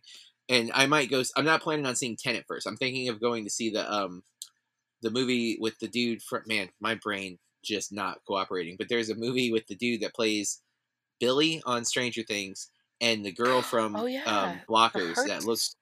Yes, that is all about how I am with rom-coms. That is all about me, and I feel like most likely no one else will be there on a Tuesday night or something. Kathy's and I have been talking about going to the movies. I'm finally free of quarantine. So I think we might do that on a night where it feels like no one will be there kind of thing. And if there are a lot of people there, again, I am willing to bail because I still currently have my pass. But yeah, I'm still very apprehensive about going, but I feel like my theater is so often slow. Now I could be wrong. People might be going in crazily because of the lockdown. Like now that it's finally open, maybe they're just flooding out to go to the theaters. It doesn't look that way from box office numbers, but that doesn't represent individual theaters. That's overall, there's still theaters that aren't open. There's still states that won't let theaters open. So the box office numbers are hard to really tell if that means people are going or not to when they're open. But so your experience was bad. So that's not good. Well, I mean, there weren't a lot of people in my theater, Mm-hmm. There were only 7 of us, but well, I mean, no, but still. But still. Yeah. What night did you go? We went on a Sunday night at 9:45. So a later show on a Sunday. That makes sense that it wouldn't be very busy. Yeah. Like Sundays, Mondays, and I think Wednesdays used to be pretty safe. Like all day on Sunday used to be safe, but it's growing so much around here that because we don't like to be in a packed theater. Yeah, anyways, right? Like even before Yeah. the virus. Yeah, agreed. And don't sit right next to me, dudes, when there are other seats available. Thank you so much. Especially My not TED now. Talks. But TED all right. So Yeah. That's it. I've watched a couple episodes of the Legend of Korra, the sequel to Avatar: The Last Airbender. I'm almost through season 2. I think I'm kind of losing track of where I'm at, but I'm working my way through it. I mentioned I watched The Babysitter and The Babysitter Killer Queen. I really liked Babysitter a lot. Killer Queen's good. I need to say something else really fast about those movies. Yes. I am not that familiar with Bella Thorne, but she is so funny in those movies.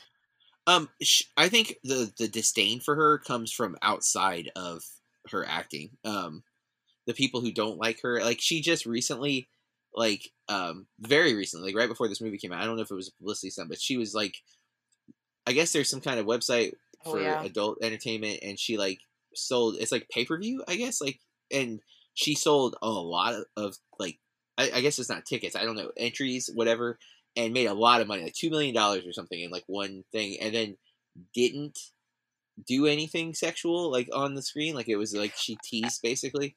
I think that it was supposed to be a full nude photo or something, and then it wasn't. But I'm not sure. I read one article on it.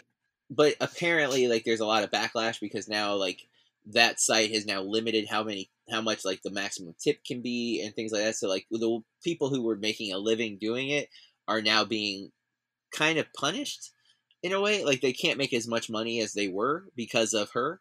And so like there was a big backlash from that. But I mean, and like she's a musician too. And like, Is she? Yeah, well, that might be generous, but she has an album that came out, and I heard like 3 lyrics. And if you think WAP or WAP, is it WAP? I don't know. I've never W-A-P? listened to it. If you think WA, well, they don't actually say it. They say it's an acronym. They say the words. Yeah. It man, my brain is just like da, da, da. Anyways, what I remember hearing the lyrics from the Bella Thorne song, I was like, wow, she's not even trying to use euphemisms. It's just like, boom. But trying to be hardcore. And she was a Disney star, so that's what? Yeah, which is the norm. That's she was on a show Taylor liked called with Zendaya though. They were together, and it was some dance show. I don't remember what it was called, but they were like dancers. Like they were. It was like a sitcom, but they were like wanting to be like dancers. Like that was their thing. Like not like strippers, I mean, oh man, I feel so dumb. Sorry folks. Clearly this week has been a burden on both of us. So I've been watching Robert Zemeckis movies because the Blank Check podcast that I love to listen to are doing his whole filmography. And I learned something about myself, Corey. I have seen every Robert Zemeckis film except for 5. Okay.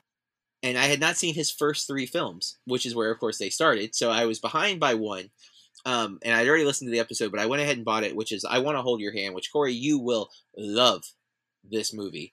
It is so up our alley. It's about a bunch of fans trying to see the Beatles right when they come to the Ed Sullivan Show, right? Like, that's the time period.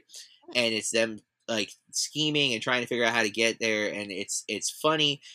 You've seen Back to the Future, right? Oh yeah. Marty's sister, that she's only in the movie for like a few scenes throughout the trilogy, but she's one of the leads in this movie. Oh. And she's really good in this. So that's Zemeckis gets her here, then brings her back. She's actually in his second movie, and then the Back to the Future trilogy. It has Nancy Allen, who is from RoboCop. She's like the partner to RoboCop in that movie. I don't know if you've ever seen the original RoboCop, but she's really good in this. And then have you ever watched Dexter's Laboratory? Oh yeah, I love that show. His like nemesis. I can't think of his name, but he's got a very distinctive like look and voice, and he's like all nerdy. The voice actor who does that character is in this movie as a kid actor. He's like a teenager in this movie, but has that voice. Like you will recognize it immediately because that's not a voice he's doing. That is apparently his voice. So, and he's that type of character too. He's very nerdy and knows it all, and it's great. But it's super fun. It's very funny. It moves very quickly. Then I actually watched his third movie after that, which was Romancing the Stone with Michael Douglas and Kathleen Turner. I think I'm saying that right. I hope it's Kathleen Turner and not somebody else. I will feel dumb. I am correct. And Danny DeVito is in it too. Yeah, I always heard of this movie, but I'd never seen it. I had a blast with this film. I thought it's that action adventure, but with a little bit of romance thrown in there. And I had no idea, but I had a blast watching it. It was really, really entertaining. And then I went to his middle movie, which is called Used Cars from 1980. Have you seen this one? Mm-mm. Okay, so you're going to want to watch it because the lead and the first time as an adult and not doing Disney movies is Kurt Russell. What? And, oh, yeah. We stand Kurt Russell here on this podcast, everybody. And this movie, right away, you just see how amazing he is. This is actually... So, they say it's before his John Carpenter stuff, but he did a movie called Elvis with Carpenter in 1979. So, I don't know for sure if this was filmed before Elvis, and so that's why it's his first, like, adult... Like, not adult, again, it's not like an adult movie. Although, actually, yes, it is kind of a raunchy comedy at times. As was common in like the late 70s, 80s, like there'd be the scene with the gratuitous nudity for whatever reason, but it's used for humor, but it's like, it doesn't hold up well because of that, because it's like it's always men like overly groping women and stuff because it's the 80s and that's what was accepted. But Kurt Russell is fantastic. No surprise there. There's a few other people that I know from various movies, but I had not seen in anything like this. And It's super funny. It's very, very good. It's called Used Cars again. Just great. Again, there's a few parts that are problematic, but overall it's super funny, and Kurt Russell just is powerhouse. If you're a fan of Kurt Russell, it's definitely worth watching. But yeah, so the only other two movies of Zemeckis' that I've never seen is a few years ago he did a movie called Flight with Denzel Washington. And I have that. I just haven't watched it yet. And then he did the very much not loved Beowulf with his he got into the motion capture stuff like real hard. He has like a little run where he does Polar Express, he does the Jim Carrey Christmas Carol, he uses the mocap stuff in Marwen, which is a nightmare of a movie in its own right. And then he did the Beowulf movie, and I think I covered that. I think that's all of the mocap stuff, but it's a weird kind of uncanny valley looking thing when you do the mocap. A lot of people don't like Polar Express because of the way it looks. I enjoy Polar Express. My wife and I watch it literally every Christmas, which we do with most of those Christmas movies. I've seen Christmas movies way more than I've seen any other movie. Yeah, but I was excited because I really like Robert Zemeckis anyways. Like, I'm a huge fan of Back to the Future. Like, the trilogy is one of my favorite trilogies. Like, I hold it up in the same regard as like the original Star Wars. Like, those two trilogies are like so important to me. And honestly, the Bill and Ted trilogy is up there right now too, guys, if you haven't seen the new Bill and Ted yet. But I've seen a bunch of his extra stuff because his career is weird. Like, it gets real weird. Obviously, he's done Forrest Gump. Almost everyone's seen Forrest Gump. Forrest Gump's great. It's hard to not appreciate Forrest Gump. I think it's got some flaws, but other people love it. It's one of those movies that if like you're non like movie crazy people like me, where we watch way too many, to me it's like Shawshank Redemption or Forrest Gump is often used as like, what's your favorite movie? Forrest Gump, Shawshank Redemption. Those two Forrest movies, Gump's so good. Right. It's I'm not arguing against it, but Zemeckis, that's where he gets his Oscar, and it kind of takes a career turn, and then he does some weird stuff. You know, again, Marwen is wow. Such a weird freaking movie. But he's supposed to have coming out this year a movie called The Witches, which I think is a remake of that old movie, and it's got Anne Hathaway and somebody else is in it. And I was intrigued, but I don't know if they're going to delay it to 2021 or not. So we'll have to wait and see on that one still. But that's it. That's all. Because I literally watched all of those on the weekend too, and I like watched Used Cars. One morning, like I watched it. Like, I started watching it and then I finished it like the next morning or something like that. Because I've been doing that more because I'm not like, I've kind of been slowed down on writing reviews because I'm just like building lessons and stuff for the online classes is time intensive. Like the rest of my weekend I'm going to be working probably like. And I even have a slower week next week because we have testing. So, like, I don't even have a full week worth of classes, and I still have stuff I got to do, you know? So I've not been writing as much. I'm going to try, if I go see something at the theater, I'm going to try to write a review for those things. But I'm doing 2 podcasts a week. That's going to have to be enough for now for Burke Reviews. And if I can fit a review in, I will, but I'm also not forcing. I wrote a lot of reviews in August because of the Fantasia Film Festival, and now it's just like I just don't have the time. So I'm fitting movies in more casually. Like, I'm not watching them like I would normally want to watch a movie. Like, all 3 of the Zemeckis films I had on while I was doing stuff, but I was really like engaged with them, and like they kept pulling me in, and I was watching them more than not. But I don't feel comfortable like writing a review because I definitely didn't give it 100% of my attention. But with that, I think it's time we take a quick break, and when we come back, we will give our review of Mean Streets.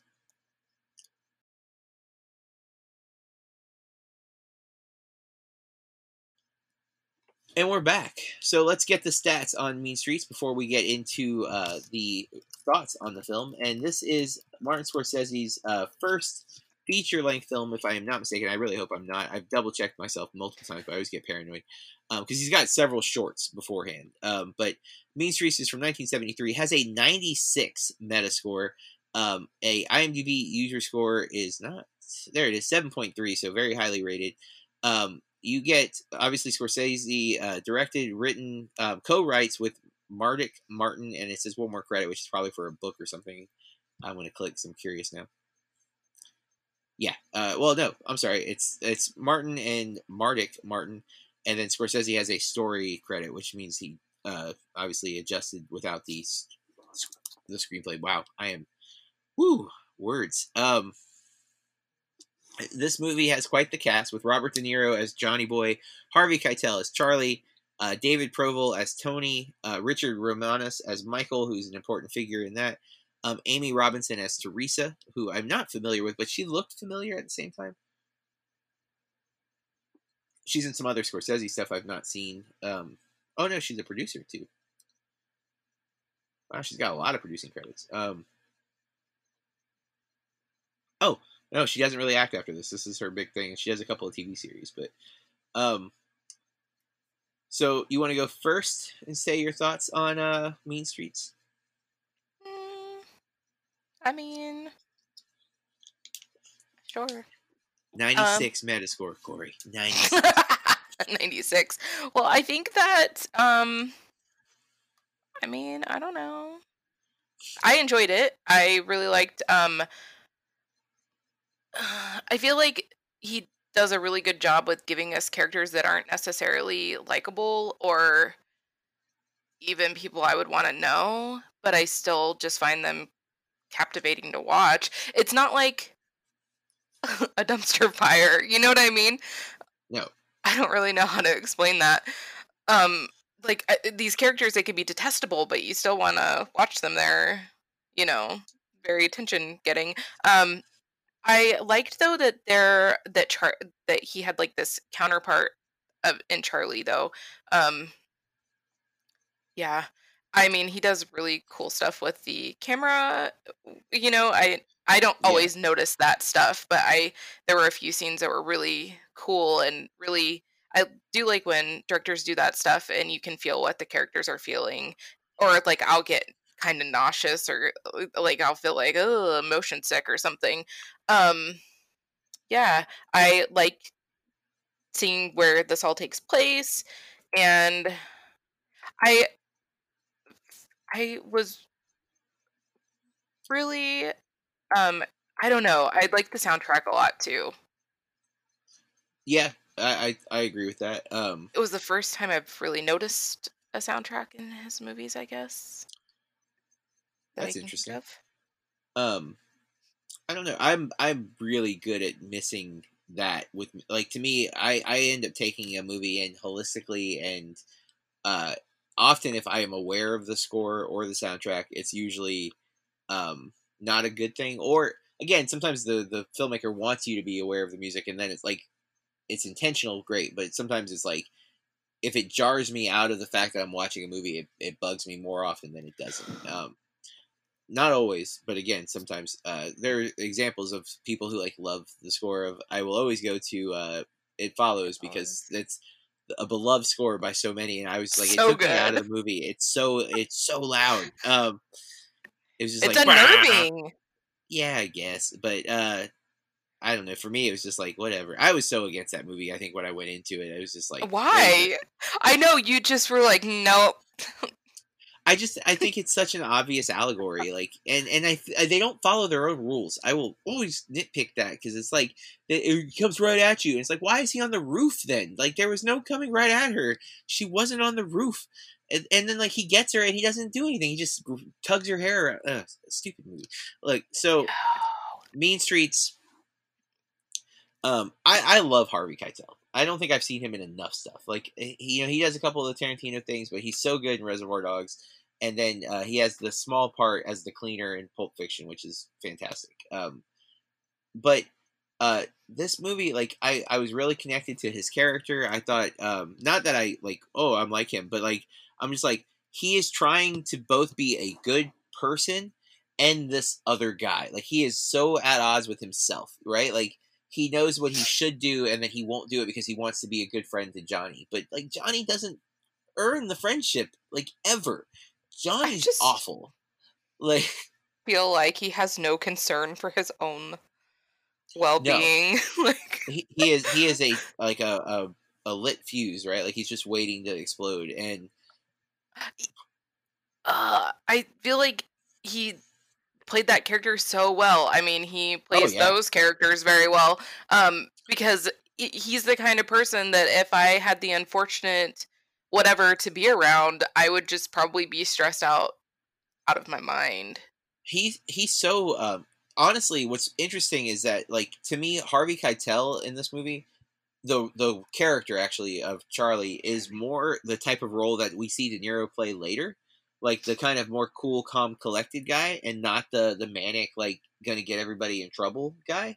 And I thought that was really interesting because De Niro really takes the Keitel role in the future Scorsese stuff. Like, even, I mean, Raging Bull, he's more of a hothead, but he's still more controlled than Johnny, right? Johnny's like super manic. Like, you don't know what you're gonna get out of Johnny, and he's friendly, right? Like, he's like, and then when it's time to, like, get serious, he's scary. Like, he's super scary. And then you see, like, Taxi Driver, he's very torn and conflicted. And again, that just speaks volumes to De Niro's ability. But I, for a long time, have associated De Niro more with the kind of calm guy. He's going to say, like, the scary thing, and he's going to be very serious, like in Goodfellas and in The Irishman. Even in, like, the Meet the Parents trilogy, which is, I'm not a fan of, but he's that calm scary. Like, he's so composed at moments where other people would be losing their mind that you're just like, oh, like, what's he going to do? And so seeing him in this role was really fun, and it looks like he's having a blast. He's ruining everybody else's life, but he's having a good time. I mean, we guess. Well, I mean, we're kind of told, because he's gambling. He's like, oh, I'm having a great time. And then he's just like, he's constantly avoiding people because he's doing the wrong things over and over and over again. And then there is the kind of the weird relationship with Teresa, like, that, like, Charlie's hiding for some reason that I didn't fully grasp exactly why he was hiding it. Like, it sounds like it's partly of his image, like he can't settle down kind of thing. But I found it really compelling, and overall, like, I mean, it's not real plot heavy. Like, it's more about, like, a character study about who these guys are, and, like, the plot's more overarching of him trying to, like, become a made man kind of thing, and it not working out very well in the general sense, right? Because even, like, I'm looking at the Wikipedia, and the plot's like 5 very short paragraphs. Like, it's summed up pretty quickly, because it's not really about that. It's all these really cool scenes, and like you said, there's some really great cinematography. I think there's some really strong performances, both from Keitel and De Niro are just super on the money. Yeah, it's I mean, I have no complaints. It's stressful, I guess. Like, I don't feel like it's the most stressed I've ever been watching a movie like this, but the characters are definitely like, she's like, oh, why are you doing that? Stop, Johnny. Like, stop being that guy. But it's that guy. It's like, you're also like, yeah, but he's not going to stop. I totally know he's not going to stop. But yeah, you have anything else before we get to spoilers? No. All right, let's move into spoilers, Corey. Guys, from here on out, we are going to talk about Mean Streets in great detail. You have been warned. So, all right, so there's a couple of scenes that I didn't, like, fully grasp when they happened. When the guy kills the guy at the bar, when he goes into the bathroom and he's super drunk, I didn't know who the guy was. I'm like, am I supposed to know who this guy is who's getting shot in the back? And it was scary, though, because he gets shot 5 times or so in the back, and he goes after the guy. And then he gets shot in the side, like, but in the front, like towards, it's more like, it's away from the heart, so he's just, like, hit or whatever, but he keeps going after the guy. It's, like, insane. Yeah, that was pretty wild. But I kind of loved it. When it was happening, I was like, this, what's the likelihood of this, like, happening in real life? But I mean, I really don't know. But I thought that it was a pretty cool scene, and it was unexpected. Yes, for sure. Because even, like, he takes his hair down before he kills him, and I wasn't sure what the reason for that was. It was a guy, right? Like, that shoots him? Yeah, that's what I thought.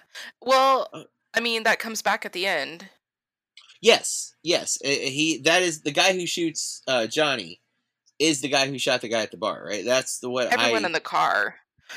Yeah, and didn't they, like, explain that during the movie too, that sometimes these kids come in and do stuff like that so that they can get on good terms with, like, the crime bosses and then be hired on and stuff? Yeah. Which, I'm sorry, I'm, like, reading, like, details. Just because I'm like, wait, it was like the way he shoots that ending is intense too. It's so crazy. Yeah, like how do you even do that in a moving car? Um, both cars moving though. And obviously the guy at the bar had to tell them where Where they were going or whatever. Charlie and Johnny Boy had gone because they were in his car, and how else would he know that? Yeah. Dude, you just see him he, he just has no concerns, Johnny Boy. Like he obviously keeps borrowing money from different people around town. He owes $2,000 in I guess 73. I would love to know how much money that is now. And he just like spends money knowing that he has all these debts, and I feel like everyone is very gracious with him, and he just Oh yeah. takes and takes and takes and takes, and the whole time I'm like, Charlie, what are you doing? Like at some point someone, you know what I mean? Like Yeah. we've Big time. watched enough Sopranos. At some point somebody's gonna come and get him, and you've been in the way for too long, man. But I liked Charlie's character a lot. Like and also seeing his relationship with his uncle, and how like his uncle is on I feel like his uncle's like a different uh, Oh, such a different level. As like he's so composed. The scenes at dinner, he's so composed, and he never like. To me, that type of like gangster, because he's a like a head. He's a threatening guy. You can tell like people are afraid of him, but he doesn't come off as menacing. He comes off as like when the guy who owns the restaurant comes to like apologize to him, he's like, no, no. He's just like, he doesn't even seem like he's being disingenuous. He's like, stop. You don't need to say anything. Like we'll talk later. well, even like keeping the business separate and private too, but like even when Charlie's talking to him about that, and he's saying that he thinks that the guy at the restaurant is lying and blah blah blah blah, he's like, well, I believe that his restaurant is not doing well. Like just seeing that difference, and I know that it's not the case, but it kind of like made me feel like, oh, that's old business. And then this other guy, what's his name, the guy who keeps trying to get the money from Johnny Boy, is it Tony? Michael's the one trying to get the money from Johnny Boy. Michael, okay. Tony runs the bar. Like this old school and or old business, new business, I don't know. Like I could see Michael going around and shooting somebody up, but not really the uncle, I feel like. Which maybe he does. I don't know how to explain what I'm saying. Never mind. Well, like I like seeing one of the reasons, because you've talked about like why do I get into these like studies of film people, like right now we're watching all Scorsese movies. You're not always a fan of that. No. I feel like you might be with this one though, because this is three. Like I know we weren't both like hot on Age of Innocence, but there was like no real negative. Well, because I feel like all of his movies are different enough. I feel like with some directors, it's just more of the same sometimes. It's like, and I mean, like, he has a lot of the, we keep seeing these characters that are not very likable, and they're our main characters, or they're one of the main characters, and so they take a lot of our attention and a lot of the screen time, but like they're all just so different, and all the stories are so different. Like the time period, we've had different time periods. I don't know. I just think that he mixes it up enough. Well, I mean, okay, you're not wrong about both things you just said. One, that's one of the reasons why I love studying directors, because I want to hear what they think, and I also want to hear them grow, which I think you see with Scorsese a lot, especially because let's look at two of his movies real quick. This movie, our main character, we see him go to church multiple times. And his voiceover, we hear a lot of his thoughts about religion, and he's struggling with like the life he's living and the life he feels like he's supposed to be living because of his religious beliefs, right? Yeah, I feel like, I mean,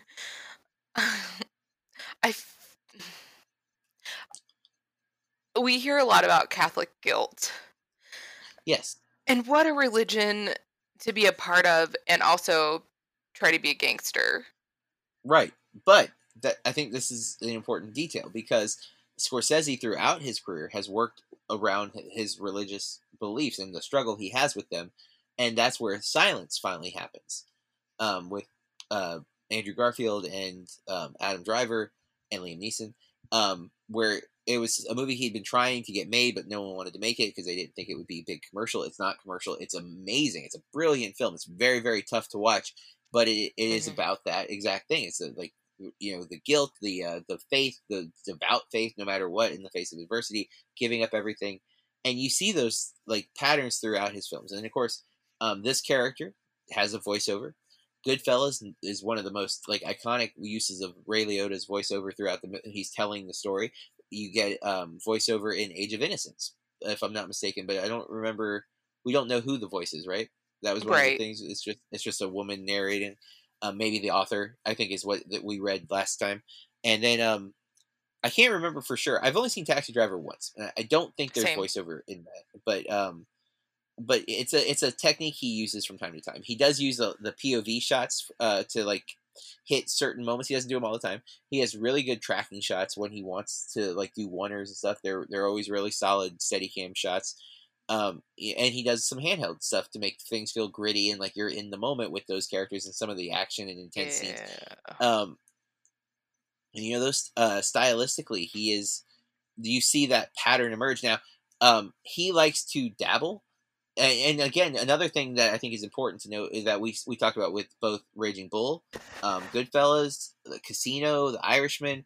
They're all based on either biographies of people, like their own books, autobiographies or biographies, and or they're based on books like Age of Innocence. Like he likes to pull from other source material and adapt it, which I'm not criticizing at all. I think that's one of the things I don't feel like we appreciate enough adaptations, because I think so often you hear about like book to movie when the book was really big, right? Like Hunger Games getting adapted. It's like, oh, Hunger Games did so well, and now there's a movie. Harry Potter, but he's pulling books that maybe you haven't heard of or did really well at the time, but aren't like this, iconic story that people are attached to.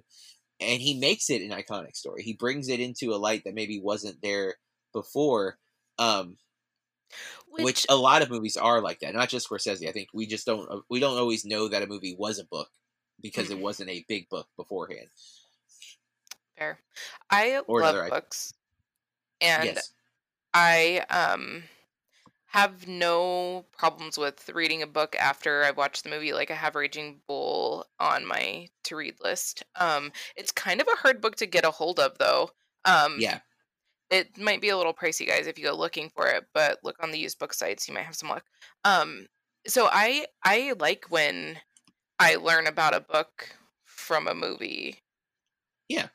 Because my to read list is always growing. But yeah. Yeah, and I'm just like I'm making an argument that the thing that you are claiming is not wrong, but it's also the thing that I love, and it just so happens Scorsese is very diverse. I do like patterns. Like I love Wes Anderson's style in his movies, and I am content with those. And I love the Coen brothers, and I think you can make a very strong argument that some of their movies feel very similar, especially tonally. But that's one of the reasons I like their movies, because I like their tone. But then again, you have a movie like Inside Llewyn Davis that is different, right? Like that's my favorite of their movies. Like it is my favorite as well. Yeah. I think that speaks to us on multiple levels. It's not just their style; it's also like about a musician, and it's Oscar Isaac in just the perfect movie for him. And then the tone and the freaking humor. Yes. I love like that awkward feeling that you're laughing and they want you to laugh. Like we talk about this sometimes. You're like, oh, it's for humor, but still you feel a little bit bad about it. Like, yeah, I don't know. I kind of like that awkwardness.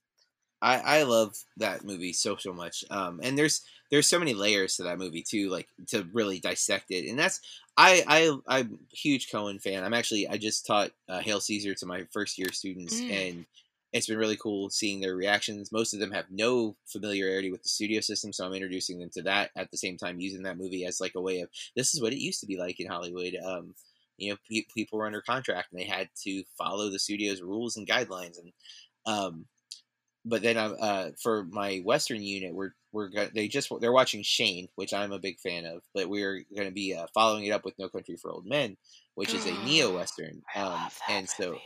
me too. And so yeah, I mean, I don't. We don't mean to go into Coen's right now, but I am a Scorsese fan. There's a lot more movies of his that I have not seen. I didn't realize how extensive his filmography is, and their movies get more and more diverse. I think, like you said, when you compare it to like the Coens, their films are very similar at times.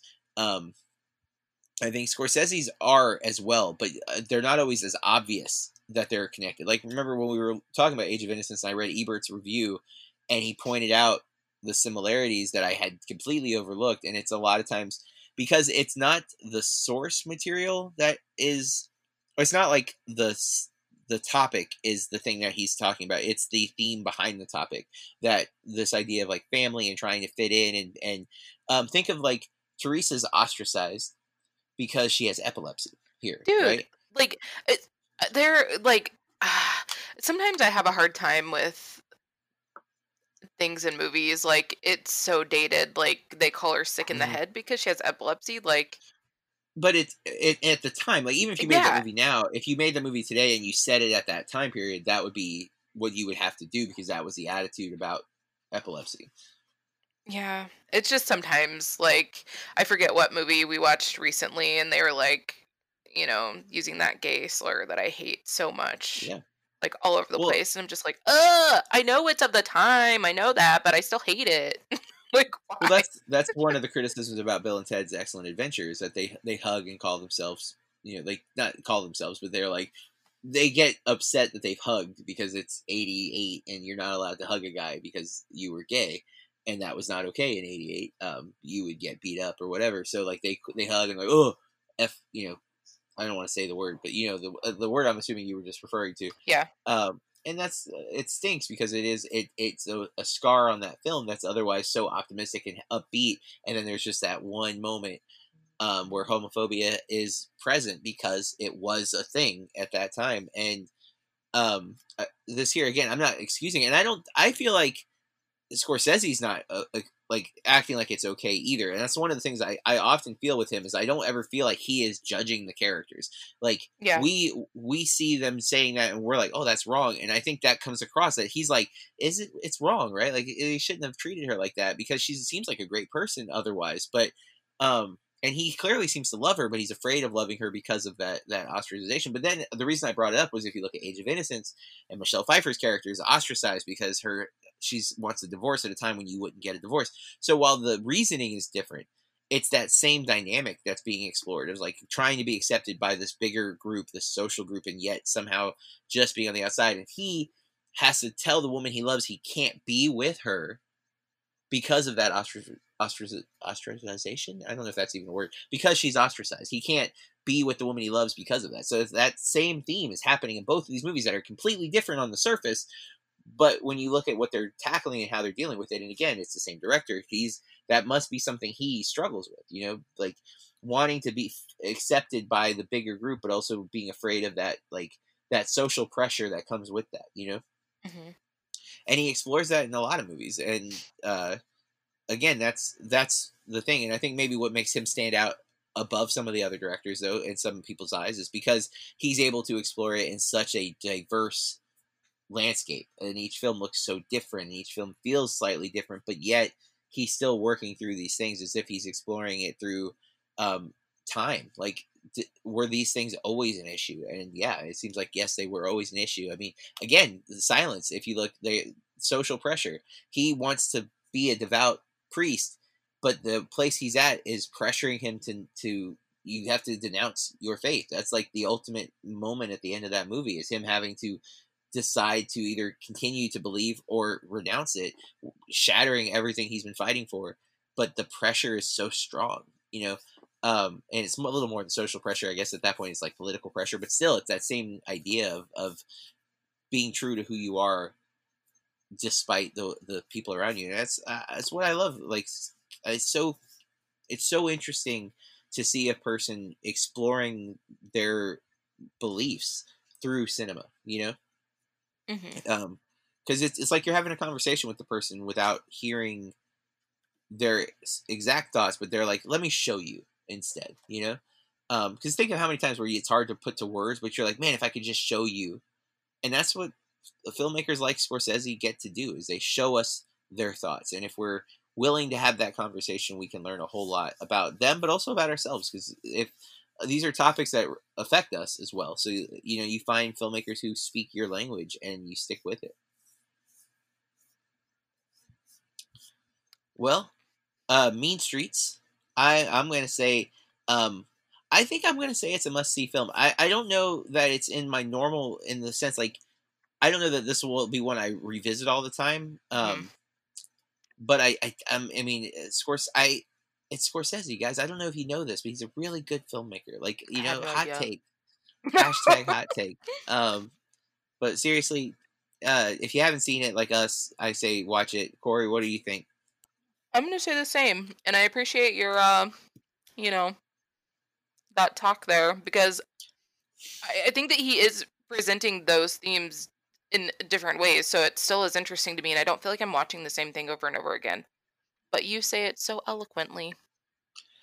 Well, I went teacher mode, and I apologize. Oh no.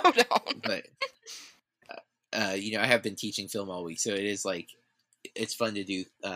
It's fun to like talk about that, because I was really encouraged today. We'll end with this thought. I asked a room full of first year film students, because there's a quote in Hail Caesar where he says, I'm not going to pull it verbatim, but he basically says, if you're going to do what you're supposed to do because the picture has worth, and you have worth if you work for the picture, or something like that, right? Mm-hmm. Eddie Mannix says that to George Clooney's character and Baird. And I asked him, I'm like, what do you know, that was one of their questions on their slides, was like, what do you think this means? And a few, you know, said that, like, well, I think it means this, I think it means that. And they were kind of like missing the essence of the question. It was more about, like, he's saying that movies matter. And if movies matter, then this has meaning. And so then I rephrased the question, was just like, do you think movies are important?